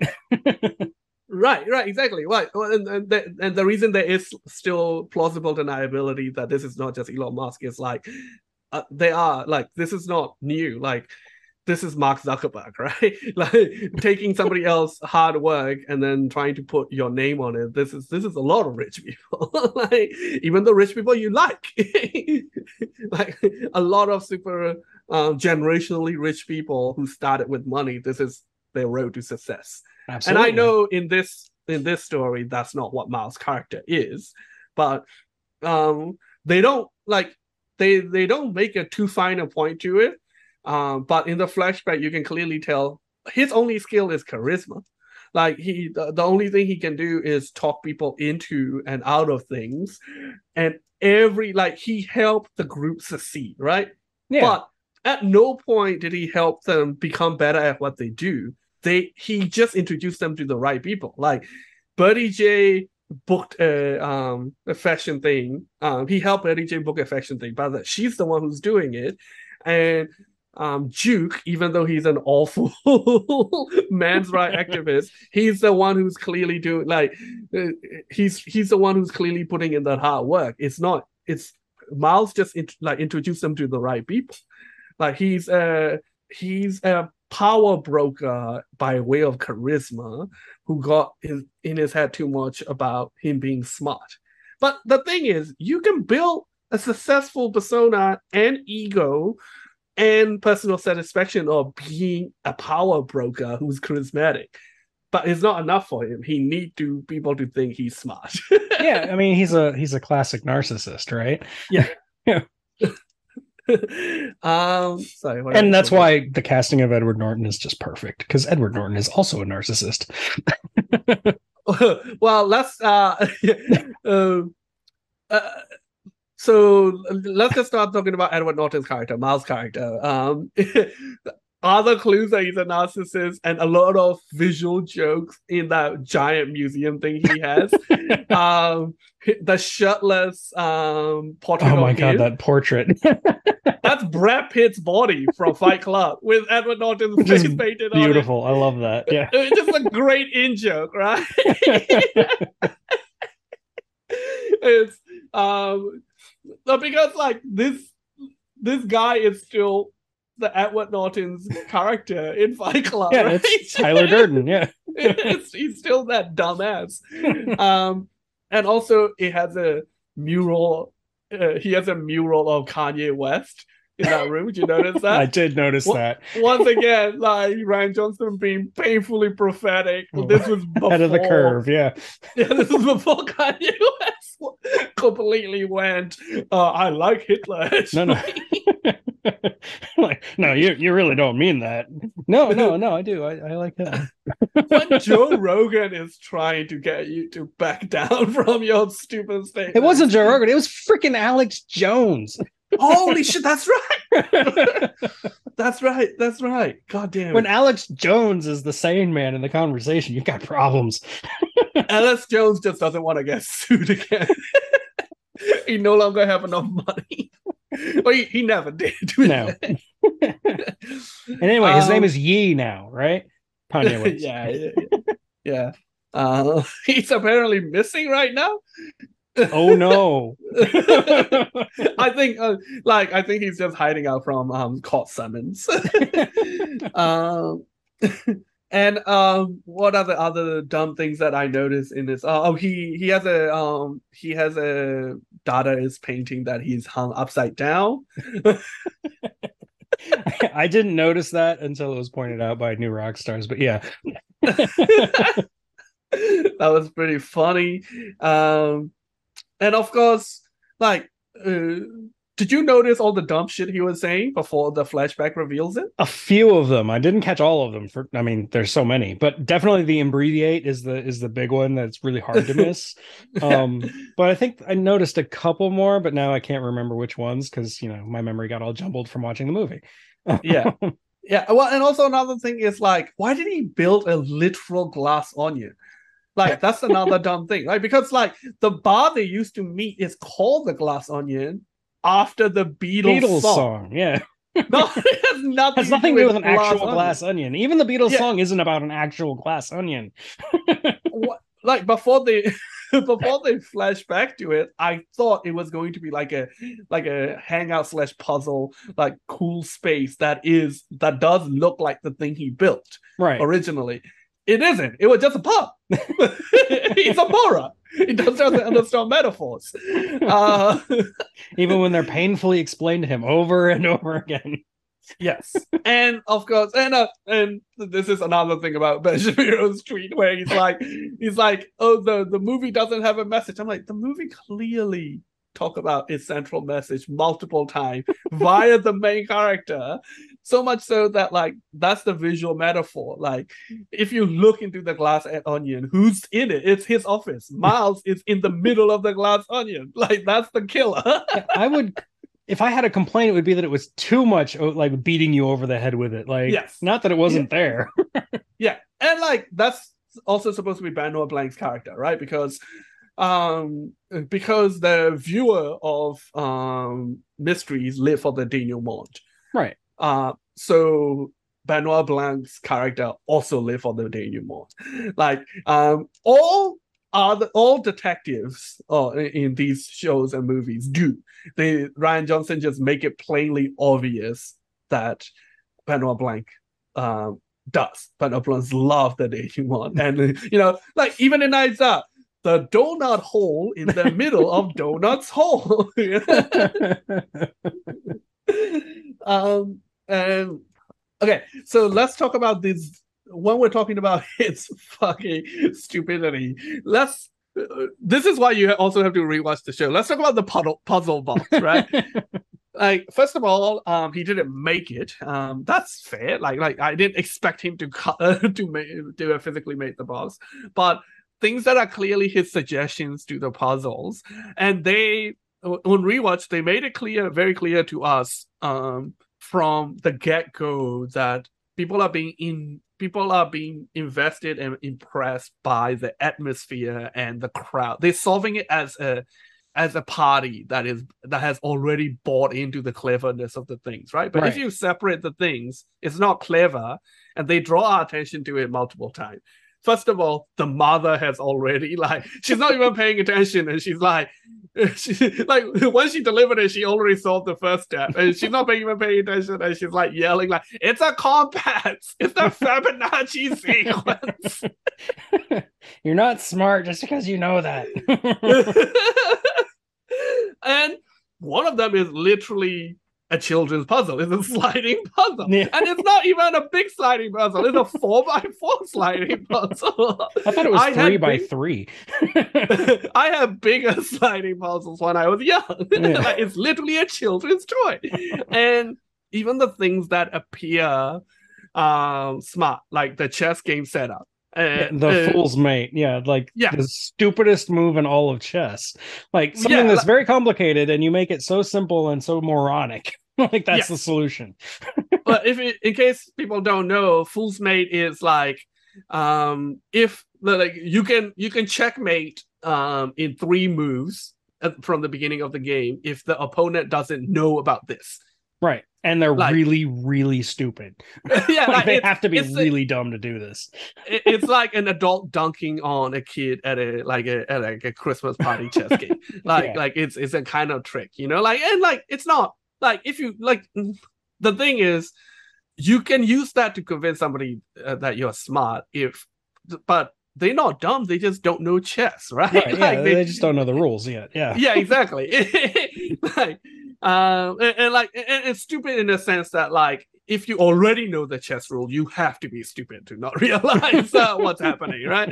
And you can see the way they buy into it, because Catherine Hahn's character is like, a chess end game. I'm like, two pieces has moved. That's not an end game. Like, and you notice the person who actually solved it is Peg. Like, who Right, actually yeah. does the chess move is Yeah. Peg. Like, the person who isn't as amused and bought into the cleverness of Miles. And they don't really draw attention to it, but on the rewatch, something I noticed, at some point they started playing with the abacus. You notice? I know. Yeah, they were playing with an abacus. That's all I got. I don't know what they were doing. Well, we don't really know what they're doing. But in case people don't know, abacus is like a Oriental counting device, most well known for used by Chinese, by the Chinese. As That's what the made the Silk Road go round, right?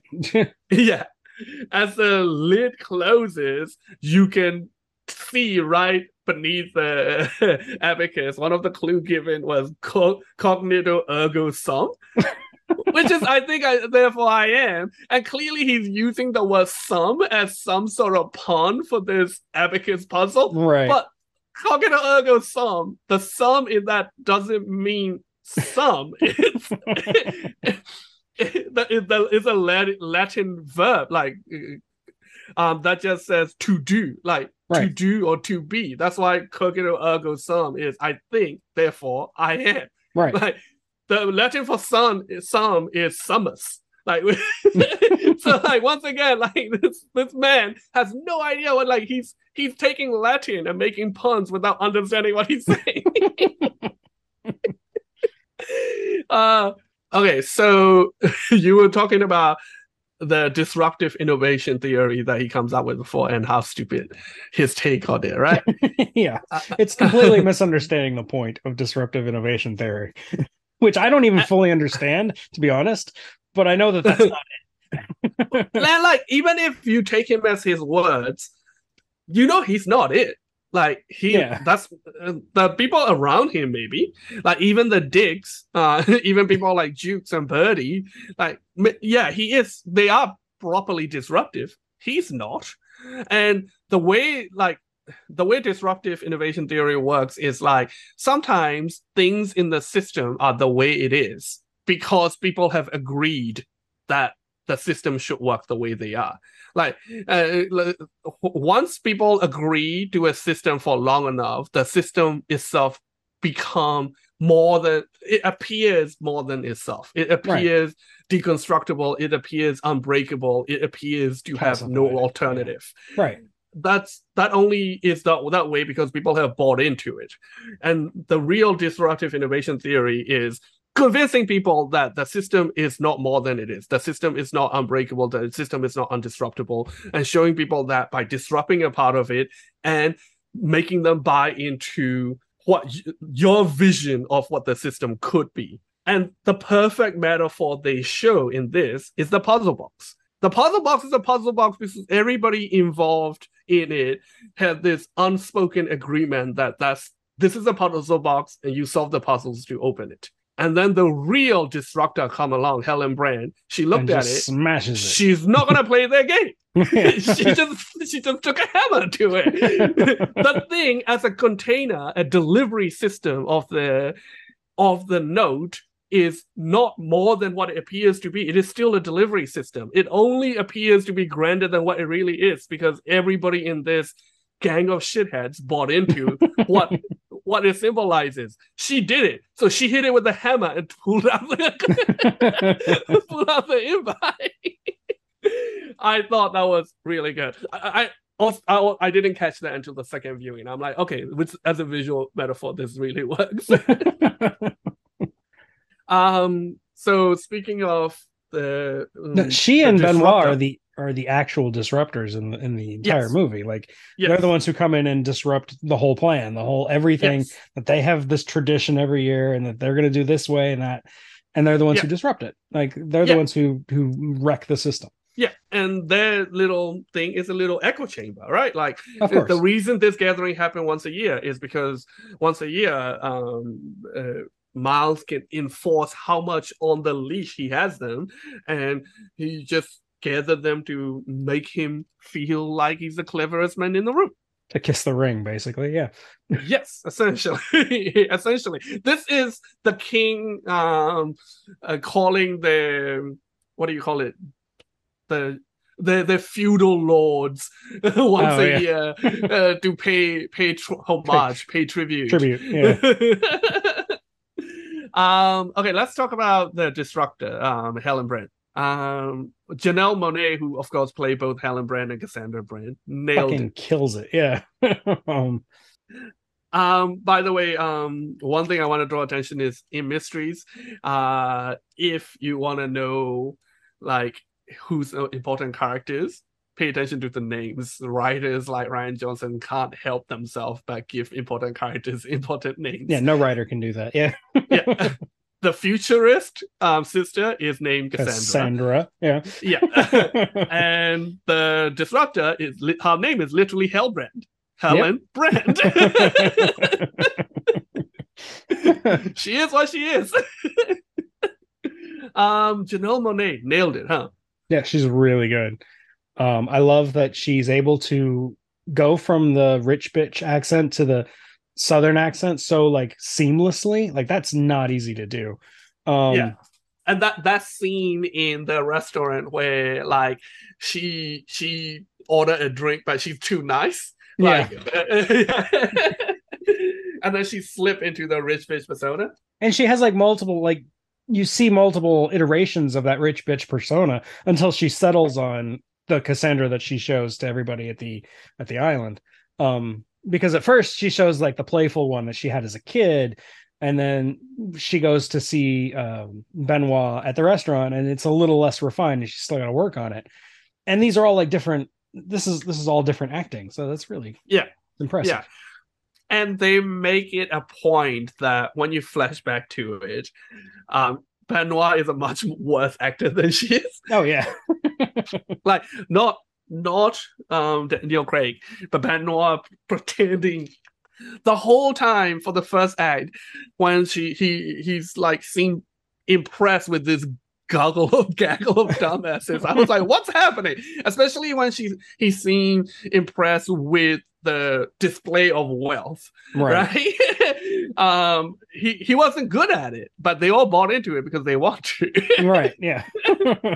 I also like that the reason that we don't caught on immediately that it was Helen Brand that destroyed the box is that she has her hair up because she just came out of the shower. Like the one thing I want to complain about though, that blonde wig is not good. Not really. No. Especially because in the context of the movie, she's not wearing a wig. She's supposed to have gotten her hair cut and dyed. Like they make a specific point about it. Benoit is like, I know a guy who will style your hair. Right. And then she shows up with the bad wig. Anything else about Helen or Cassandra that you want to talk about? No, I can't think of anything. Like I will talk a little bit great. more about it when we talk about the end game, when we talk about the actual ending. Right. But so Benoit Blanc, we get a lot more about his character from in this. What do you think? Like a lot of it, he's a collection of tropes. But what do you think of him as a character? I think they actually toned him down a little bit. Like even like you were saying before, like in the beginning, he's playing a part. But even when he's not, he does seem a little slightly less flamboyant, and his accent is way better. Daniel Craig's been working on that accent. I don't know. Like I feel like because he's got to carry so much of this movie on his shoulders, that they made the character easier to stomach in large doses. Like if the character from Knives Out were transposed perfectly into this movie would have been almost unwatchable by the end because he's just so over the top. Right. But I also the way I feel like even in Knives Out, though he was over the top more at the beginning when he know the nurse isn't telling him something, Right. and that he was trying to intimidate her. By the time they realize they're on the same page and team up, by the time like he's like hanging out with her in the car and stuff, I feel like he toned himself down a lot. Yeah. I think so. Yeah, maybe you're right. But you're After right watching though. it Like again. he is a lot, especially because it was our first exposure to Benoit Blanc as a character, right? When he Right. first appeared on the screen, you're like, "What is happening? What is that? Daniel Craig doing?" What did they do to James Bond? I like. Some people are making fun of the fact that he was playing Among Us. I think it's funny. Like they weren't like it's not like it doesn't come off as hello fellow kids because like the whole point is like the joke is about how bad he is at a basic game like Among Us. And there was that time in 2020 where like everybody was playing it. Like it was just that was the thing. He caught the moment. Yeah. And like all the games they mentioned are like the kind of games you would mention that you would if you're trying to cheer up somebody who's in a funk in lockdown. Like they make sense. Like they're like, you want to play Jackbox? You want to play Quiplash? You know? And also there was an imposter among them in the actual island. Yeah, that's true. And it was him. Yeah. And he was bad at it. Well, there was two. But yeah. He hates Clue. Like I hate stupid, simple games. But what do you think about this whole like this trope that is well worn now? Like they did it a lot in Sherlock, the TV show about like, oh, my mind's a race car and nowhere to go. You know. I think it worked here a little better than it worked in Sherlock because it got really exhausting. Sherlock entirely got too exhausting. They should have just had one season and ended it. But yeah, it was fine. Like I don't think they played it up too much. And seeing him in the bathtub, that was just funny. That is funny. With the stupid and of course this scene, especially with the flashback, there's a lot of cameos in it. We have Angela Lansbury. He's zooming with Angela Lansbury and Kareem Abdul-Jabbar and Stephen Sondheim and a fourth person who I don't remember off the top of my head. Who was it? Oh, it was Natasha. I forgot her last name. She's the lady. Oh, the Russian doll girl. Yeah, from Russian doll. Yeah.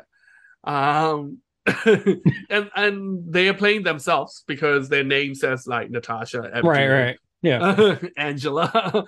And it makes sense. Like if he's a celebrity and world's famous great detective, and he's a fan of detective fiction, those are the kind of people he would hang out with, right? And Natasha's we know he's a fan of Stephen Sondheim because he was singing Stephen Sondheim in the first movie. Right. Right. And to those people who are like, they made him gay for the sequel, I draw their attention to that scene in the first movie. He's always been gay. And do you see how he dresses? Look, all whodunit detectives are at least a little bit gay. Sure. And of course, in the flashback, the reveal is his partner is Hugh Grant. Hugh Grant hasn't aged much at all, has he? Not really. He's a little older, but he's still Hugh Grant. Like he has aged since like his Notting Hill days, but he hasn't aged since like Love Actually. Yeah. He looks basically the same. Yeah. That was over a decade ago. I don't know if we'll do a sequel pitch at the end or not, but I have a one-shot sequel idea pitch, especially now that Hugh Grant has been revealed as the partner. You know the trope in a lot of established detective fiction, especially Sherlock Holmes fiction and things that are inspired by Sherlock Holmes, that in the life of the detective, there's a better detective, like a relation or something like that, like Mycroft Holmes. Mycroft, right? I'm talking about Mycroft. And a lot of people have been really fucking up that trope lately, especially Sherlock. I'm sorry we're going to be dunking on the show Sherlock a lot because I'm going to dunk on it later as well. But it deserves it and it relates. In that they just made the other character a better detective. But the point is, they also have to introduce why the other better detective isn't a functional detective. Right. Yeah. Right. In the original story, Mycroft is a germaphobe, agoraphobe. Like he can't leave his home, you know? Yeah, he had Bobby Fischer syndrome, where like he was super duper smart, but he was so eccentric that he couldn't function anymore. Yeah, exactly. Exactly. And in Sherlock, he's just a smart dude that's like running the British Empire. It doesn't make any sense. So why are we following Sherlock and not Mycroft, the more interesting character? I think in the sequel, my pitch is it should be Benoit Blanc and Hugh Grant's character Phillips. Maybe they marry, maybe his last name is Blanc as well. We don't know. Phillips holiday, and Benoit has promised Phillips that he will like there's something going on, whatever. There's some sort of mystery, and that he's on a holiday. He won't try and solve a mystery here. And then the thing is supposed to be that Philip is. I want the reveal to have Philip as that character trope of Philip is the better detective. And I want his drawback to be he's just exceedingly normal. He's just a normal person. Like when he pick up on clues about like people motivations and interaction, but he just never thought of them again because he's not paranoid. He doesn't he know he's clever. He doesn't need to prove himself he's clever. He's not connecting dots because he doesn't want to. Right. And then as the story goes on, I want the tension to be Benoit is trying to solve the mystery without telling Phillips. And then Phillips keep coming up with the clue before he could, but Philip doesn't tell him because he doesn't realize that there is a mystery. He's not paranoid. That's the story I will pitch for the third movie. Okay. I just want Hugh Grant to be in the sequel as Benoit partner, probably like more than as a cameo. More than a cameo. Yeah. Anything else about Blanc? I really love it how angry he got when he solved the mystery at the end and he realized that this dumbass just drove over in his expensive car and killed her and then drove back while he was attending somebody else's birthday. Right. But it's dumb in a really clever way. No, it's just dumb. That is going to be a great reaction gif. Oh, totally. Yeah, I've already seen it used multiple times because people recently, especially on Twitter, has been giving people a lot of opportunity to just say no, they just dumb. Okay, so we'll talk more about Benoit later. Other characters, Catherine Hans. I love Catherine Hahn and everything. Catherine Hahn is fantastic. She's a national treasure. In the scene breakdown, Rian Johnson said Catherine Hahn's character, his instruction to wardrobe was beige. A lot of beige. I want her to look like human equivalent. I want her costumes to look like fashion equivalent of a sad trumpet song. Sound. I think he mean trombone, but he said trumpet. But you know what you mean. Wah, wah, wah. Yeah. Except in clothing form. I think they nailed it.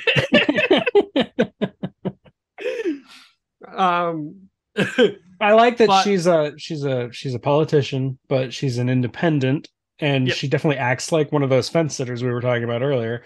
Yes. Well, in the beginning, you get sold with the idea that she might be a disruptor, but this come back to what we're discussing earlier, that these characters are a little bit more three-dimensional, a little bit more even-handed, not as cartoonish as the Knives Out character, because yes, she's beholden to Miles' character, but like at no point does the movie say she's completely fake, she's only in it for the power. No, she seemed to be just a normal politician. And Miles' power plant, if it does succeed, it's not contrary to her beliefs, it's not contrary to what she's campaigning. If this hydrogen fuel is successful, it will be a very green film. Yeah. It's just that she's being pressured with money into Ignoring the signing off downside. on it. Yes, exactly. Signing off on technology that's not ready.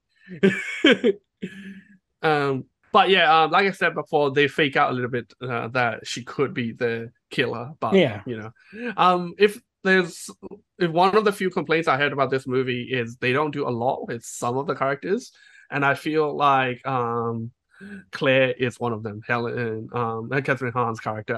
After the fake out, they don't really do much with her. Agreed. Yeah. Lionel also, they don't really do much with, except he gives the most exposition. He does give a lot of exposition, and he seems really interesting at the beginning of the movie. Yeah. But he gets less interesting as the movie goes on. And he's just there to give in context and confirm things Benoit Blanc say in the denouement. Right. Like they a little bit half-assed red herring him a little bit in the middle, and then they just kind of drops it. Yeah, because they know you're not going to buy it.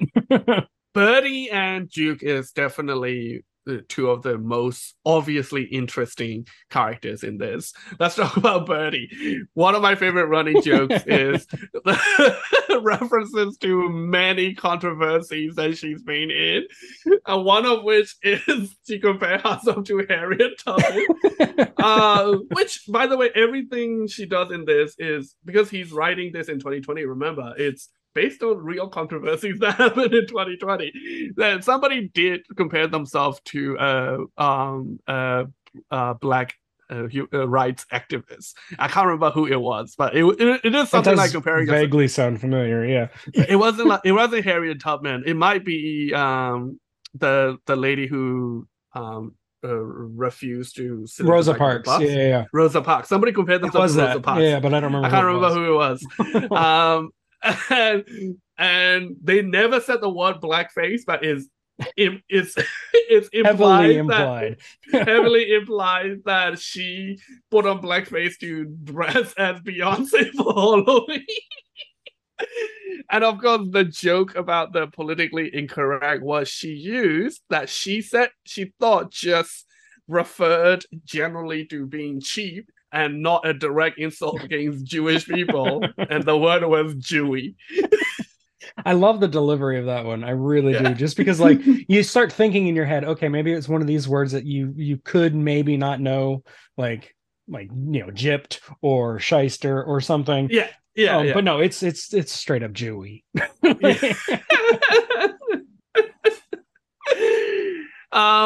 And which all felt like just jokes at her character expense, but it actually all have a point because it leads to the reveal that the thing she has, the thing Miles is holding over her is she has her sweatpants produced as sweatshops because she thought sweatshops were where they make sweatpants. That reveal where she's like, and you replied with awesome and a bitmoji of you doing a little dab.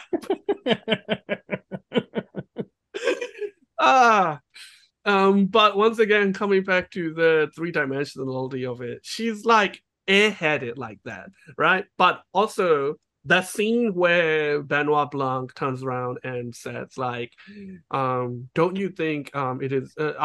Don't you agree that I think it's dangerous to mistake speaking the truth and speaking whatever pops into your head? Speaking without thought, yeah. Speaking without thoughts, yeah. I thought the joke was going to be like she doesn't get it, right? But no, she understands it. Like, she's not stupid. She's airheaded. She just doesn't care because she never really need to think about consequences of her action. Because her reply is she understood what he said. I thought the joke was going to be like she didn't think she was getting insulted. She understood what he said, but she's only interested in flirting at the moment. So her reply is, "Oh, you're calling me dangerous?"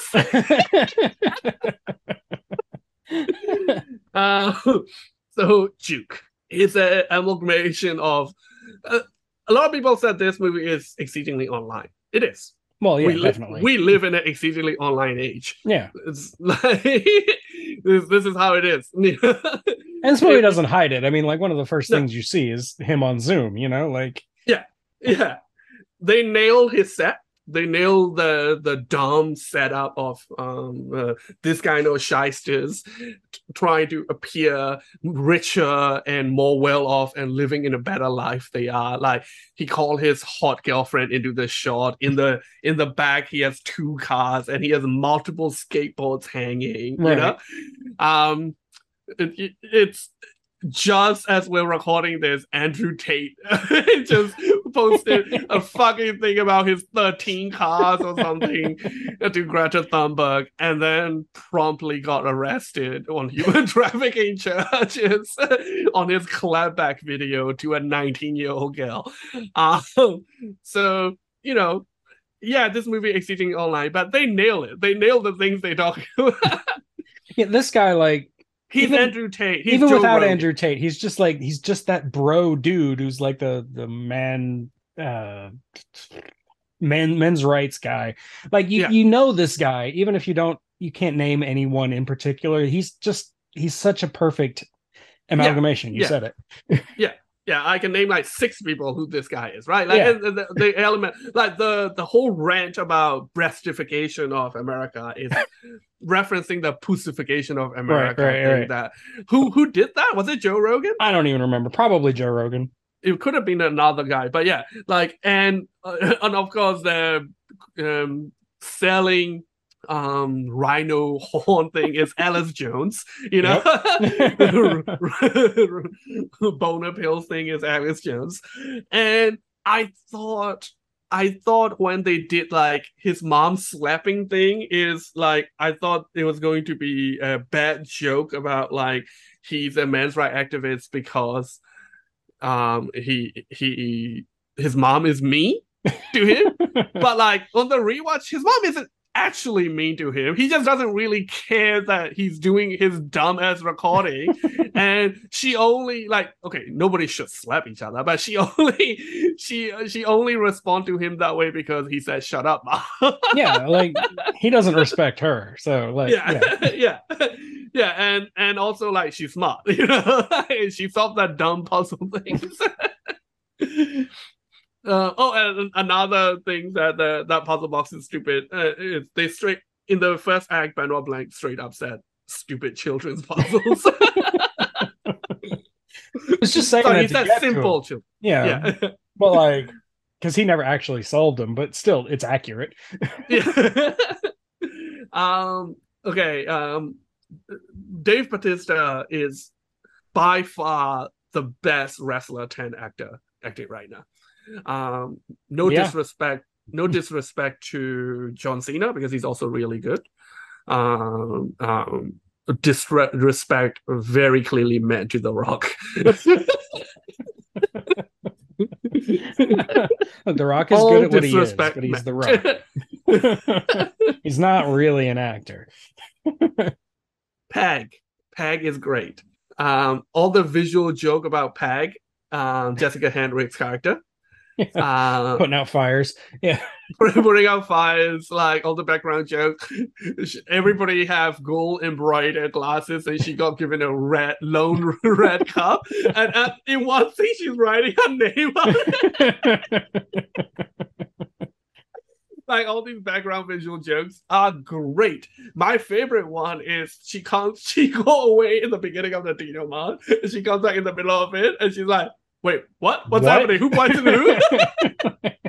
But my complaint is, once again, out of all the characters that's underutilized in this, Peg is severely underutilized. I thought there is going to be a scene at some point where she's utilized because she's not part of the 1%er. Like, I thought she's just a working class girl. Exactly. Just trying to make her way. I thought she would team up with Benoit at some point. It just never paid off. And even the joke where she's missing denouement, she missed most of the denouement. Sorry, did I explain? If I didn't, denouement is the bit where the detective explained everything and sum up the mystery.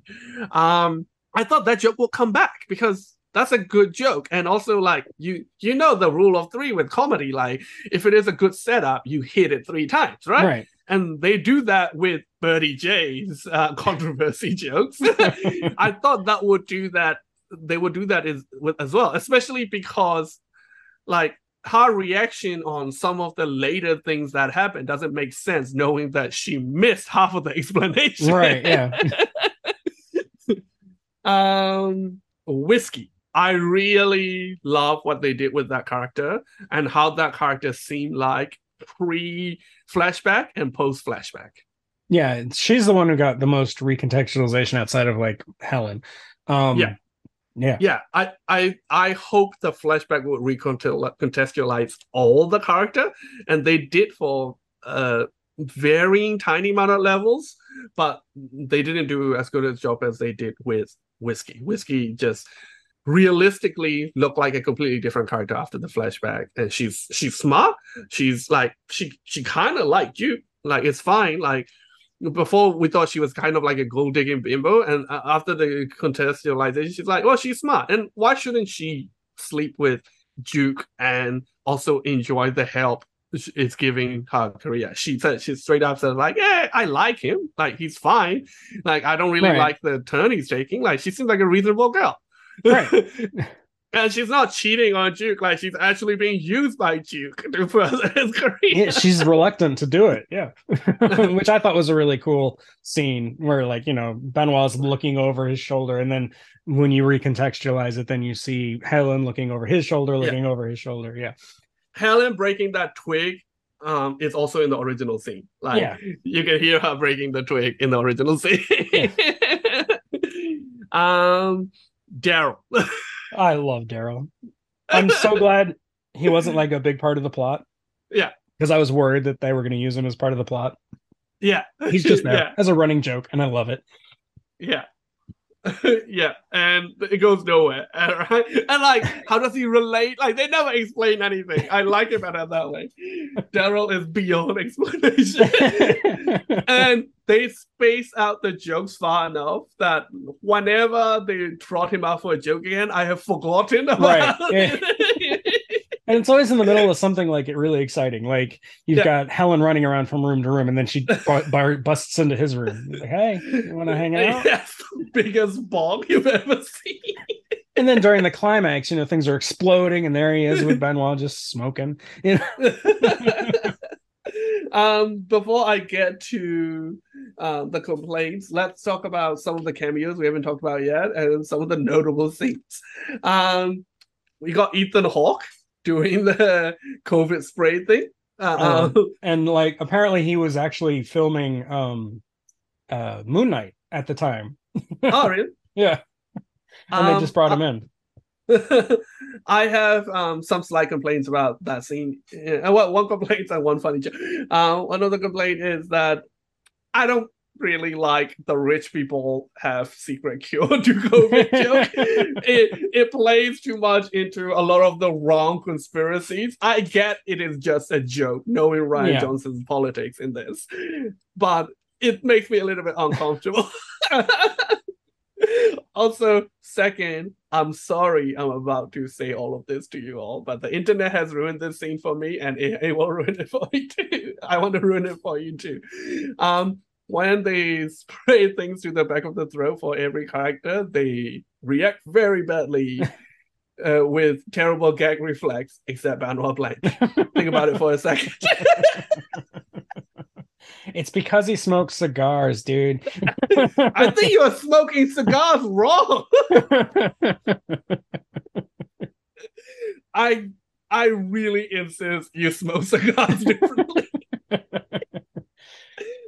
The fact that this thing is set up during COVID and it is necessary to the plot, and a lot of it is used for character building. Like, for example, what kind of mask they wear, like the scientists wear the N65 mask. Not N65, whatever that number is. 95, I think. Yeah. And of course, Birdie wear that stupid dumbass. Yeah, also based on a real life thing that a celebrity did. Couple celebrities like Alyssa Milano and somebody else. So yeah, that's. I really. What did you think? Like, I feel like a lot of the movies that are based during COVID time is like setting a movie during 9/11. Like it come out worse It can than come good. across as really crass, but I think it was Yeah, fine here. Like, yeah, yeah, the like shot in the throat was a bit of a cheat. That wasn't really necessary. They could have just taken their masks off when they got to the island, but yeah, yeah. um, it's fine. And like the way he used it to build the characters, um, justified its inclusion in the plot. Mm, mm. So you want to talk about this? Both Yo-Yo Ma's cameo and his explanation of Fugues. Yeah, I mean, I'm not going to argue with Yo-Yo Ma. That's not how I understood fugues, but I like his explanation of fugues as a musical motif layered one onto another, which is kind of the whole glass onion metaphor that gets banged over your head a lot. I just think that's cool. And it's not just that; it's the structure of this movie. Yeah, totally. Yeah, that's Yeah, that's what Ryan Johnson is doing. He's layering the story yeah, one on top of the other. Yeah, yeah. Which completely recontextualize, and it plays a different tune. yeah, yeah. I love how all the metaphors and things in this movie, like they just straight up explain it to you up front. Yeah, they're not and trying. then they do it. Like if this were trying to be pretentious and Yeah, cute and everything that people accuse Ryan Johnson of being, he wouldn't do that. He wouldn't try yeah, to. He wouldn't explain it to you what he's doing. yeah. I think some people feel the explanation is them trying to let you know it's clever, and sometimes it is. Sometimes in Rick and Morty, for example, it is. Yeah, But here, I love Rick and Morty. Don't at me, okay? I just don't like Rick and Morty fans. And I also just think Dan Harmon is just a lunatic. A lunatic I love, a lunatic nonetheless. Um, I understand how some people think this kind of explanation is just the people trying to say, look, do you understand how clever I am? But I feel like if you give him the benefit of the doubt and actually look at the work in itself, I think he wants people to enjoy his work, and it's not just an in joke. It's not just like elbowing each other and being like, if you're clever, you'll get it, right? Like right. he just like, no, this is what I'm doing, and here it is. So the glass case gag. So there's multiple Chekhov's gun in this movie, including Chekhov's gun. Right. Yeah. I wish he would have named Duke Chekhov. Chekhov. um, in fact, if one of the tiny complaints about it is like there's way too many Chekhov's gun in this movie, but I really enjoy the Mona Lisa button Chekhov's gun. I love the just the recurring joke of every time like his phone goes off or somebody makes a loud noise, the thing goes up. Every time it made me laugh, every single time, and it was way more than 3. Yeah, it makes me laugh, but also later they keep using it as a dramatic, like punctuation mark. Yeah. Yeah, exactly. It's become like a diegetic sound effect. Yeah. Which is really fun. And of course, very very satisfying watching Mona Lisa burn, which is another sentence or thought I would have said. And New Rockstar pointed out as well, it's actually accurate enough to realize that Mona Lisa is painted on wood, right? Where not a lot of movies do, including I think one of the National Treasure movies. Yeah, well, National Treasure. It is what it is. It is what it is. We both caught the piece of shit dog. Piece of shit. Piece of shit gag the first time they did it, because we watched things with subtitles on. I wonder if you might have missed it. But we thought it was just a joke. No, it became a major plot point. Right. There's multiple of those in these movies as well. Do you also realize that Banksy picture, like everything in his life, he completely missed the point of it? Of course. Like the original is somebody throwing a Molotov cocktail, and the only difference in his version is he replaced the Molotov cocktail with like a scepter. Right, yeah. Because he doesn't get the original painting. And it's Banksy. There's not much to get. Okay, so do you have any complaint? Like, I think this movie is 9.75 out of 10 for me. One of my friends says 9 out of 10, and I fully respect that. But I think the ending, the resolution, is a little weak. I think so too, but I want to hear why You think it's weak, and what do you think they should do? How they would change it? I don't know. I'm not satisfied with the I can solve the mystery, but I don't have evidence. Canard, especially when there's a tape recorder in the mix, they could have just used that. And I don't like that they had to destroy the Mona Lisa to make a point. And I also really don't like the whole crystallized hydrogen thing because I think it's pretty stupid. And you think as a device, like it as a device, it's bad science. it's very bad science, as my son even pointed out to me. But like, I don't know. It's the ending felt it kind of hit me with a thud. It didn't like satisfy me, and I can't really put my finger on why. So there you go. Okay, so can I pitch to you why you think it's dissatisfying? Yeah, sure. Because you don't buy Miles' downfall. I sure don't. I think he can easily get out of this, right? And how many people know his thing was being ran on clear on this crystallized hydrogen?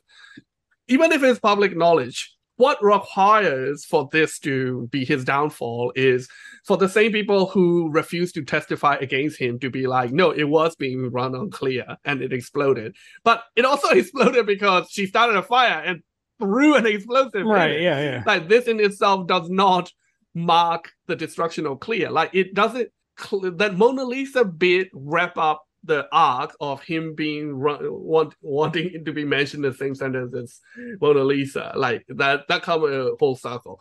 But the clear bit doesn't come whole circle because no, you just exploded his house. Yeah. It doesn't really matter that you use clear. You might as well use dynamite. Like you didn't actually show that his system is flawed. You actually just tossed it into a fire. Like every fuel burn if you toss it in a fire. That's true. Yeah. And of course the point is also like for the ending to work, like I said, the people who refuse to testify against him, those people actually have to say things that will lead to his demise. And my complaint is that her exploding the whole thing doesn't change the situation. We still need the people who refused to testify against him 10 minutes ago to say bad things against him to bring about his downfall. Yeah, and they've already shown that they're mercurial by like how much they're willing to change their story like right away. Like they say, oh, well, then we did see that because we don't like you. But then, they could very easily be swayed in the other direction. Well, yeah, but not just the sway back thing. The sway itself isn't satisfying. The sway itself, I feel like Rian Johnson wrapped up the mystery and he just like, and that's the story, right? And I feel like the people changing their mind at the end, it's like, why did they change it? Like it's there's like, no real reason for it. There's no real reason. They just got caught up in the moment. Yes. And my other complaint, which directly relates, and I'll bring it together in a second, is that they make a point earlier in the thing that look at the way that Andy was killed. Like, it's not a violent murder. It's not super hands-on, right? Like, it's something like a coward and a first-time killer could bring themselves to do. Yeah. A narcissistic enough guy, like it's not like it's a stabbing or like it's like somebody murdering someone with a hammer. And that's fine. Like and the reveal that Miles did that's fine. But clearly now there's an escalation in Miles' behavior throughout the night. He killed Andy by poisoning, by thingy, and then he straight up more hands-on poison Duke as well in front of people. He's getting bolder, and then he tried to shoot Helen.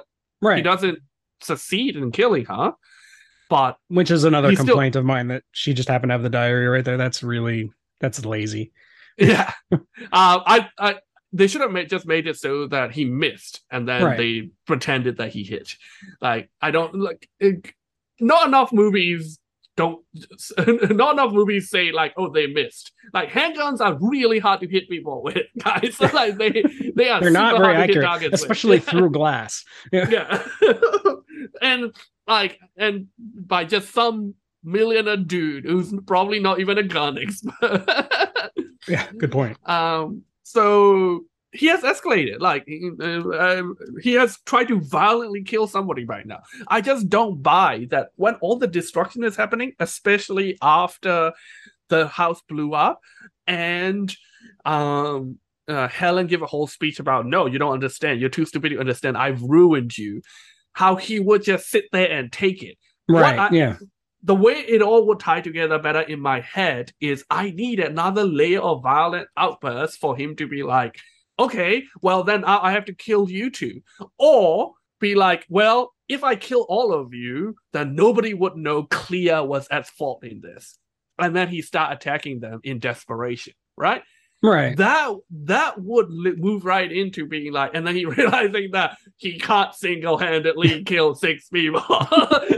Like that would really also tie into the message that these rich 1%er, all their powers are soft powers. You know? Yeah. There's way more of us. If we no longer care about money enough, if we remove that from the equation, they can't really do anything to us. It would directly tie into the thing. And also, Daniel Craig still look like Daniel Craig. Like I feel like after he handed the Clea thing, Benoit Blanc removing himself from the thing, that's a little bit weak. It would not be out of character or unbelievable to Daniel Craig to throw a punch at the end of the movie. Like the way I would have laid out that scene is, even if you have to do everything the same way, explode with Clea, and how would him going like, okay, maybe pull out the gun. Because he still have the gun somewhere. Yeah. Be like, now I have to kill all of you. And then for Benoit Blanc to reveal that Benoit Blanc has already removed all the bullets from the gun's hiding place. And then for him to get punched out by the fact that he's outnumbered or by Benoit Blanc, right? That would have been a lot more satisfying. That would also directly lead to me that all the 6 people are like, well, now that we know you would also kill us, of course we're going to testify. Right, yeah. That's a more believable turn, and I think that's a better ending. No, I agree. I think that would work a lot better because, yeah, they don't show any real reaction to learning that he killed Andy, who was their friend. Yep. But like if he was giving them a direct threat, that would get them to finally react. Yeah. Yes. And not just that, the way this movie ended, I just don't believe the character of Miles would just sit there, accept that he's ruined, and wait the whole night for the boat to come and get him. Right. I feel like he would be coming up with dumb but plans nonetheless to get out of that situation. So I feel like the way I suggest would have been better. Right. I agree. And of course, I already said that the characters are underutilized, and you didn't like her being shot in the diary. I really didn't like it. It's a lot pulpier than this movie is. The rest of the movie is not that pulpy, right? You know? Yeah. Like if that happened in like say Poirot mystery, I'd be like, I don't care. Like it's not even like a flask; it's a book. Not even a very thick book. And like pistols aren't that powerful. Most people don't know. And that, again, through glass too. Yeah. Yeah. Okay. Anything else you want to say to wrap up? Take on Glass Onion. I really hope Rian Johnson keeps making these because I really like it. Well, he's definitely making one more because he was hired to. Yeah, he was hired to make this and another one for like $200 million or something ridiculous. Nice. and that's not like the budget. They just gave him 200. He can spend whatever he wants. This movie cost 40 million to make, so he's making bank. Right. Well, good. I hope he keeps going because I really like it. Yeah, something that that's something that Ben Shapiro pointed out to me, like he's a 1%, but no, he's being paid for a product. Right, he's actually working for it. Yeah. Okay, so further adventures of Benoit Blancs. You on board, right? Absolutely, definitely. Yeah. Yes. There's talk of spin-offs, but who would you spin off? Yeah, you He's don't the need to only spin off. Just keep detective. following Benoit. Yeah. Yeah. You know, Ryan Johnson version of Perot. I'm down. Yeah. Look, when people talk about spin-off about these kind of things, it's just studio exec being like, how can we take advantage of this brand name that become popular without paying Daniel Craig? Exactly. Yeah. All right. Well, this is pretty much the last podcast of this format. In between, even when we switch to an in-depth episode by episode analysis of mostly sci-fi show, in between series and stuff, we might tackle movies, sci-fi movies, or movies like this. We might tackle a show or things in one episode if they are gifts. But I hope you come with us on the new journey of our format change. Yes. Yes. Until then, I hope you have had a reasonable 2022. I don't know if we can hope for more than that. And I hope Let's just hope it didn't suck. Yeah. Yeah, I hope you have a brilliant 2023 because it hasn't started yet, so it's full of hope. Yes. And until then, until next time, I have been Lin. And I have been Eric. And this has been the Streaming Heat. And life is but a stream. Do you need a minute? I'm starting to get a little, but I'll be okay. Let's just power through. All right, cool. Cold medicine. Yeah, fair enough. A few moments later. That will lead to his demise. If I gotta go for a second. Give me a minute. Okay. Sorry. You good? Did you throw up? Sorry about Did that. you throw up? I did. Like a freshman. Tell me you were recording. Yeah, I was recording the whole time.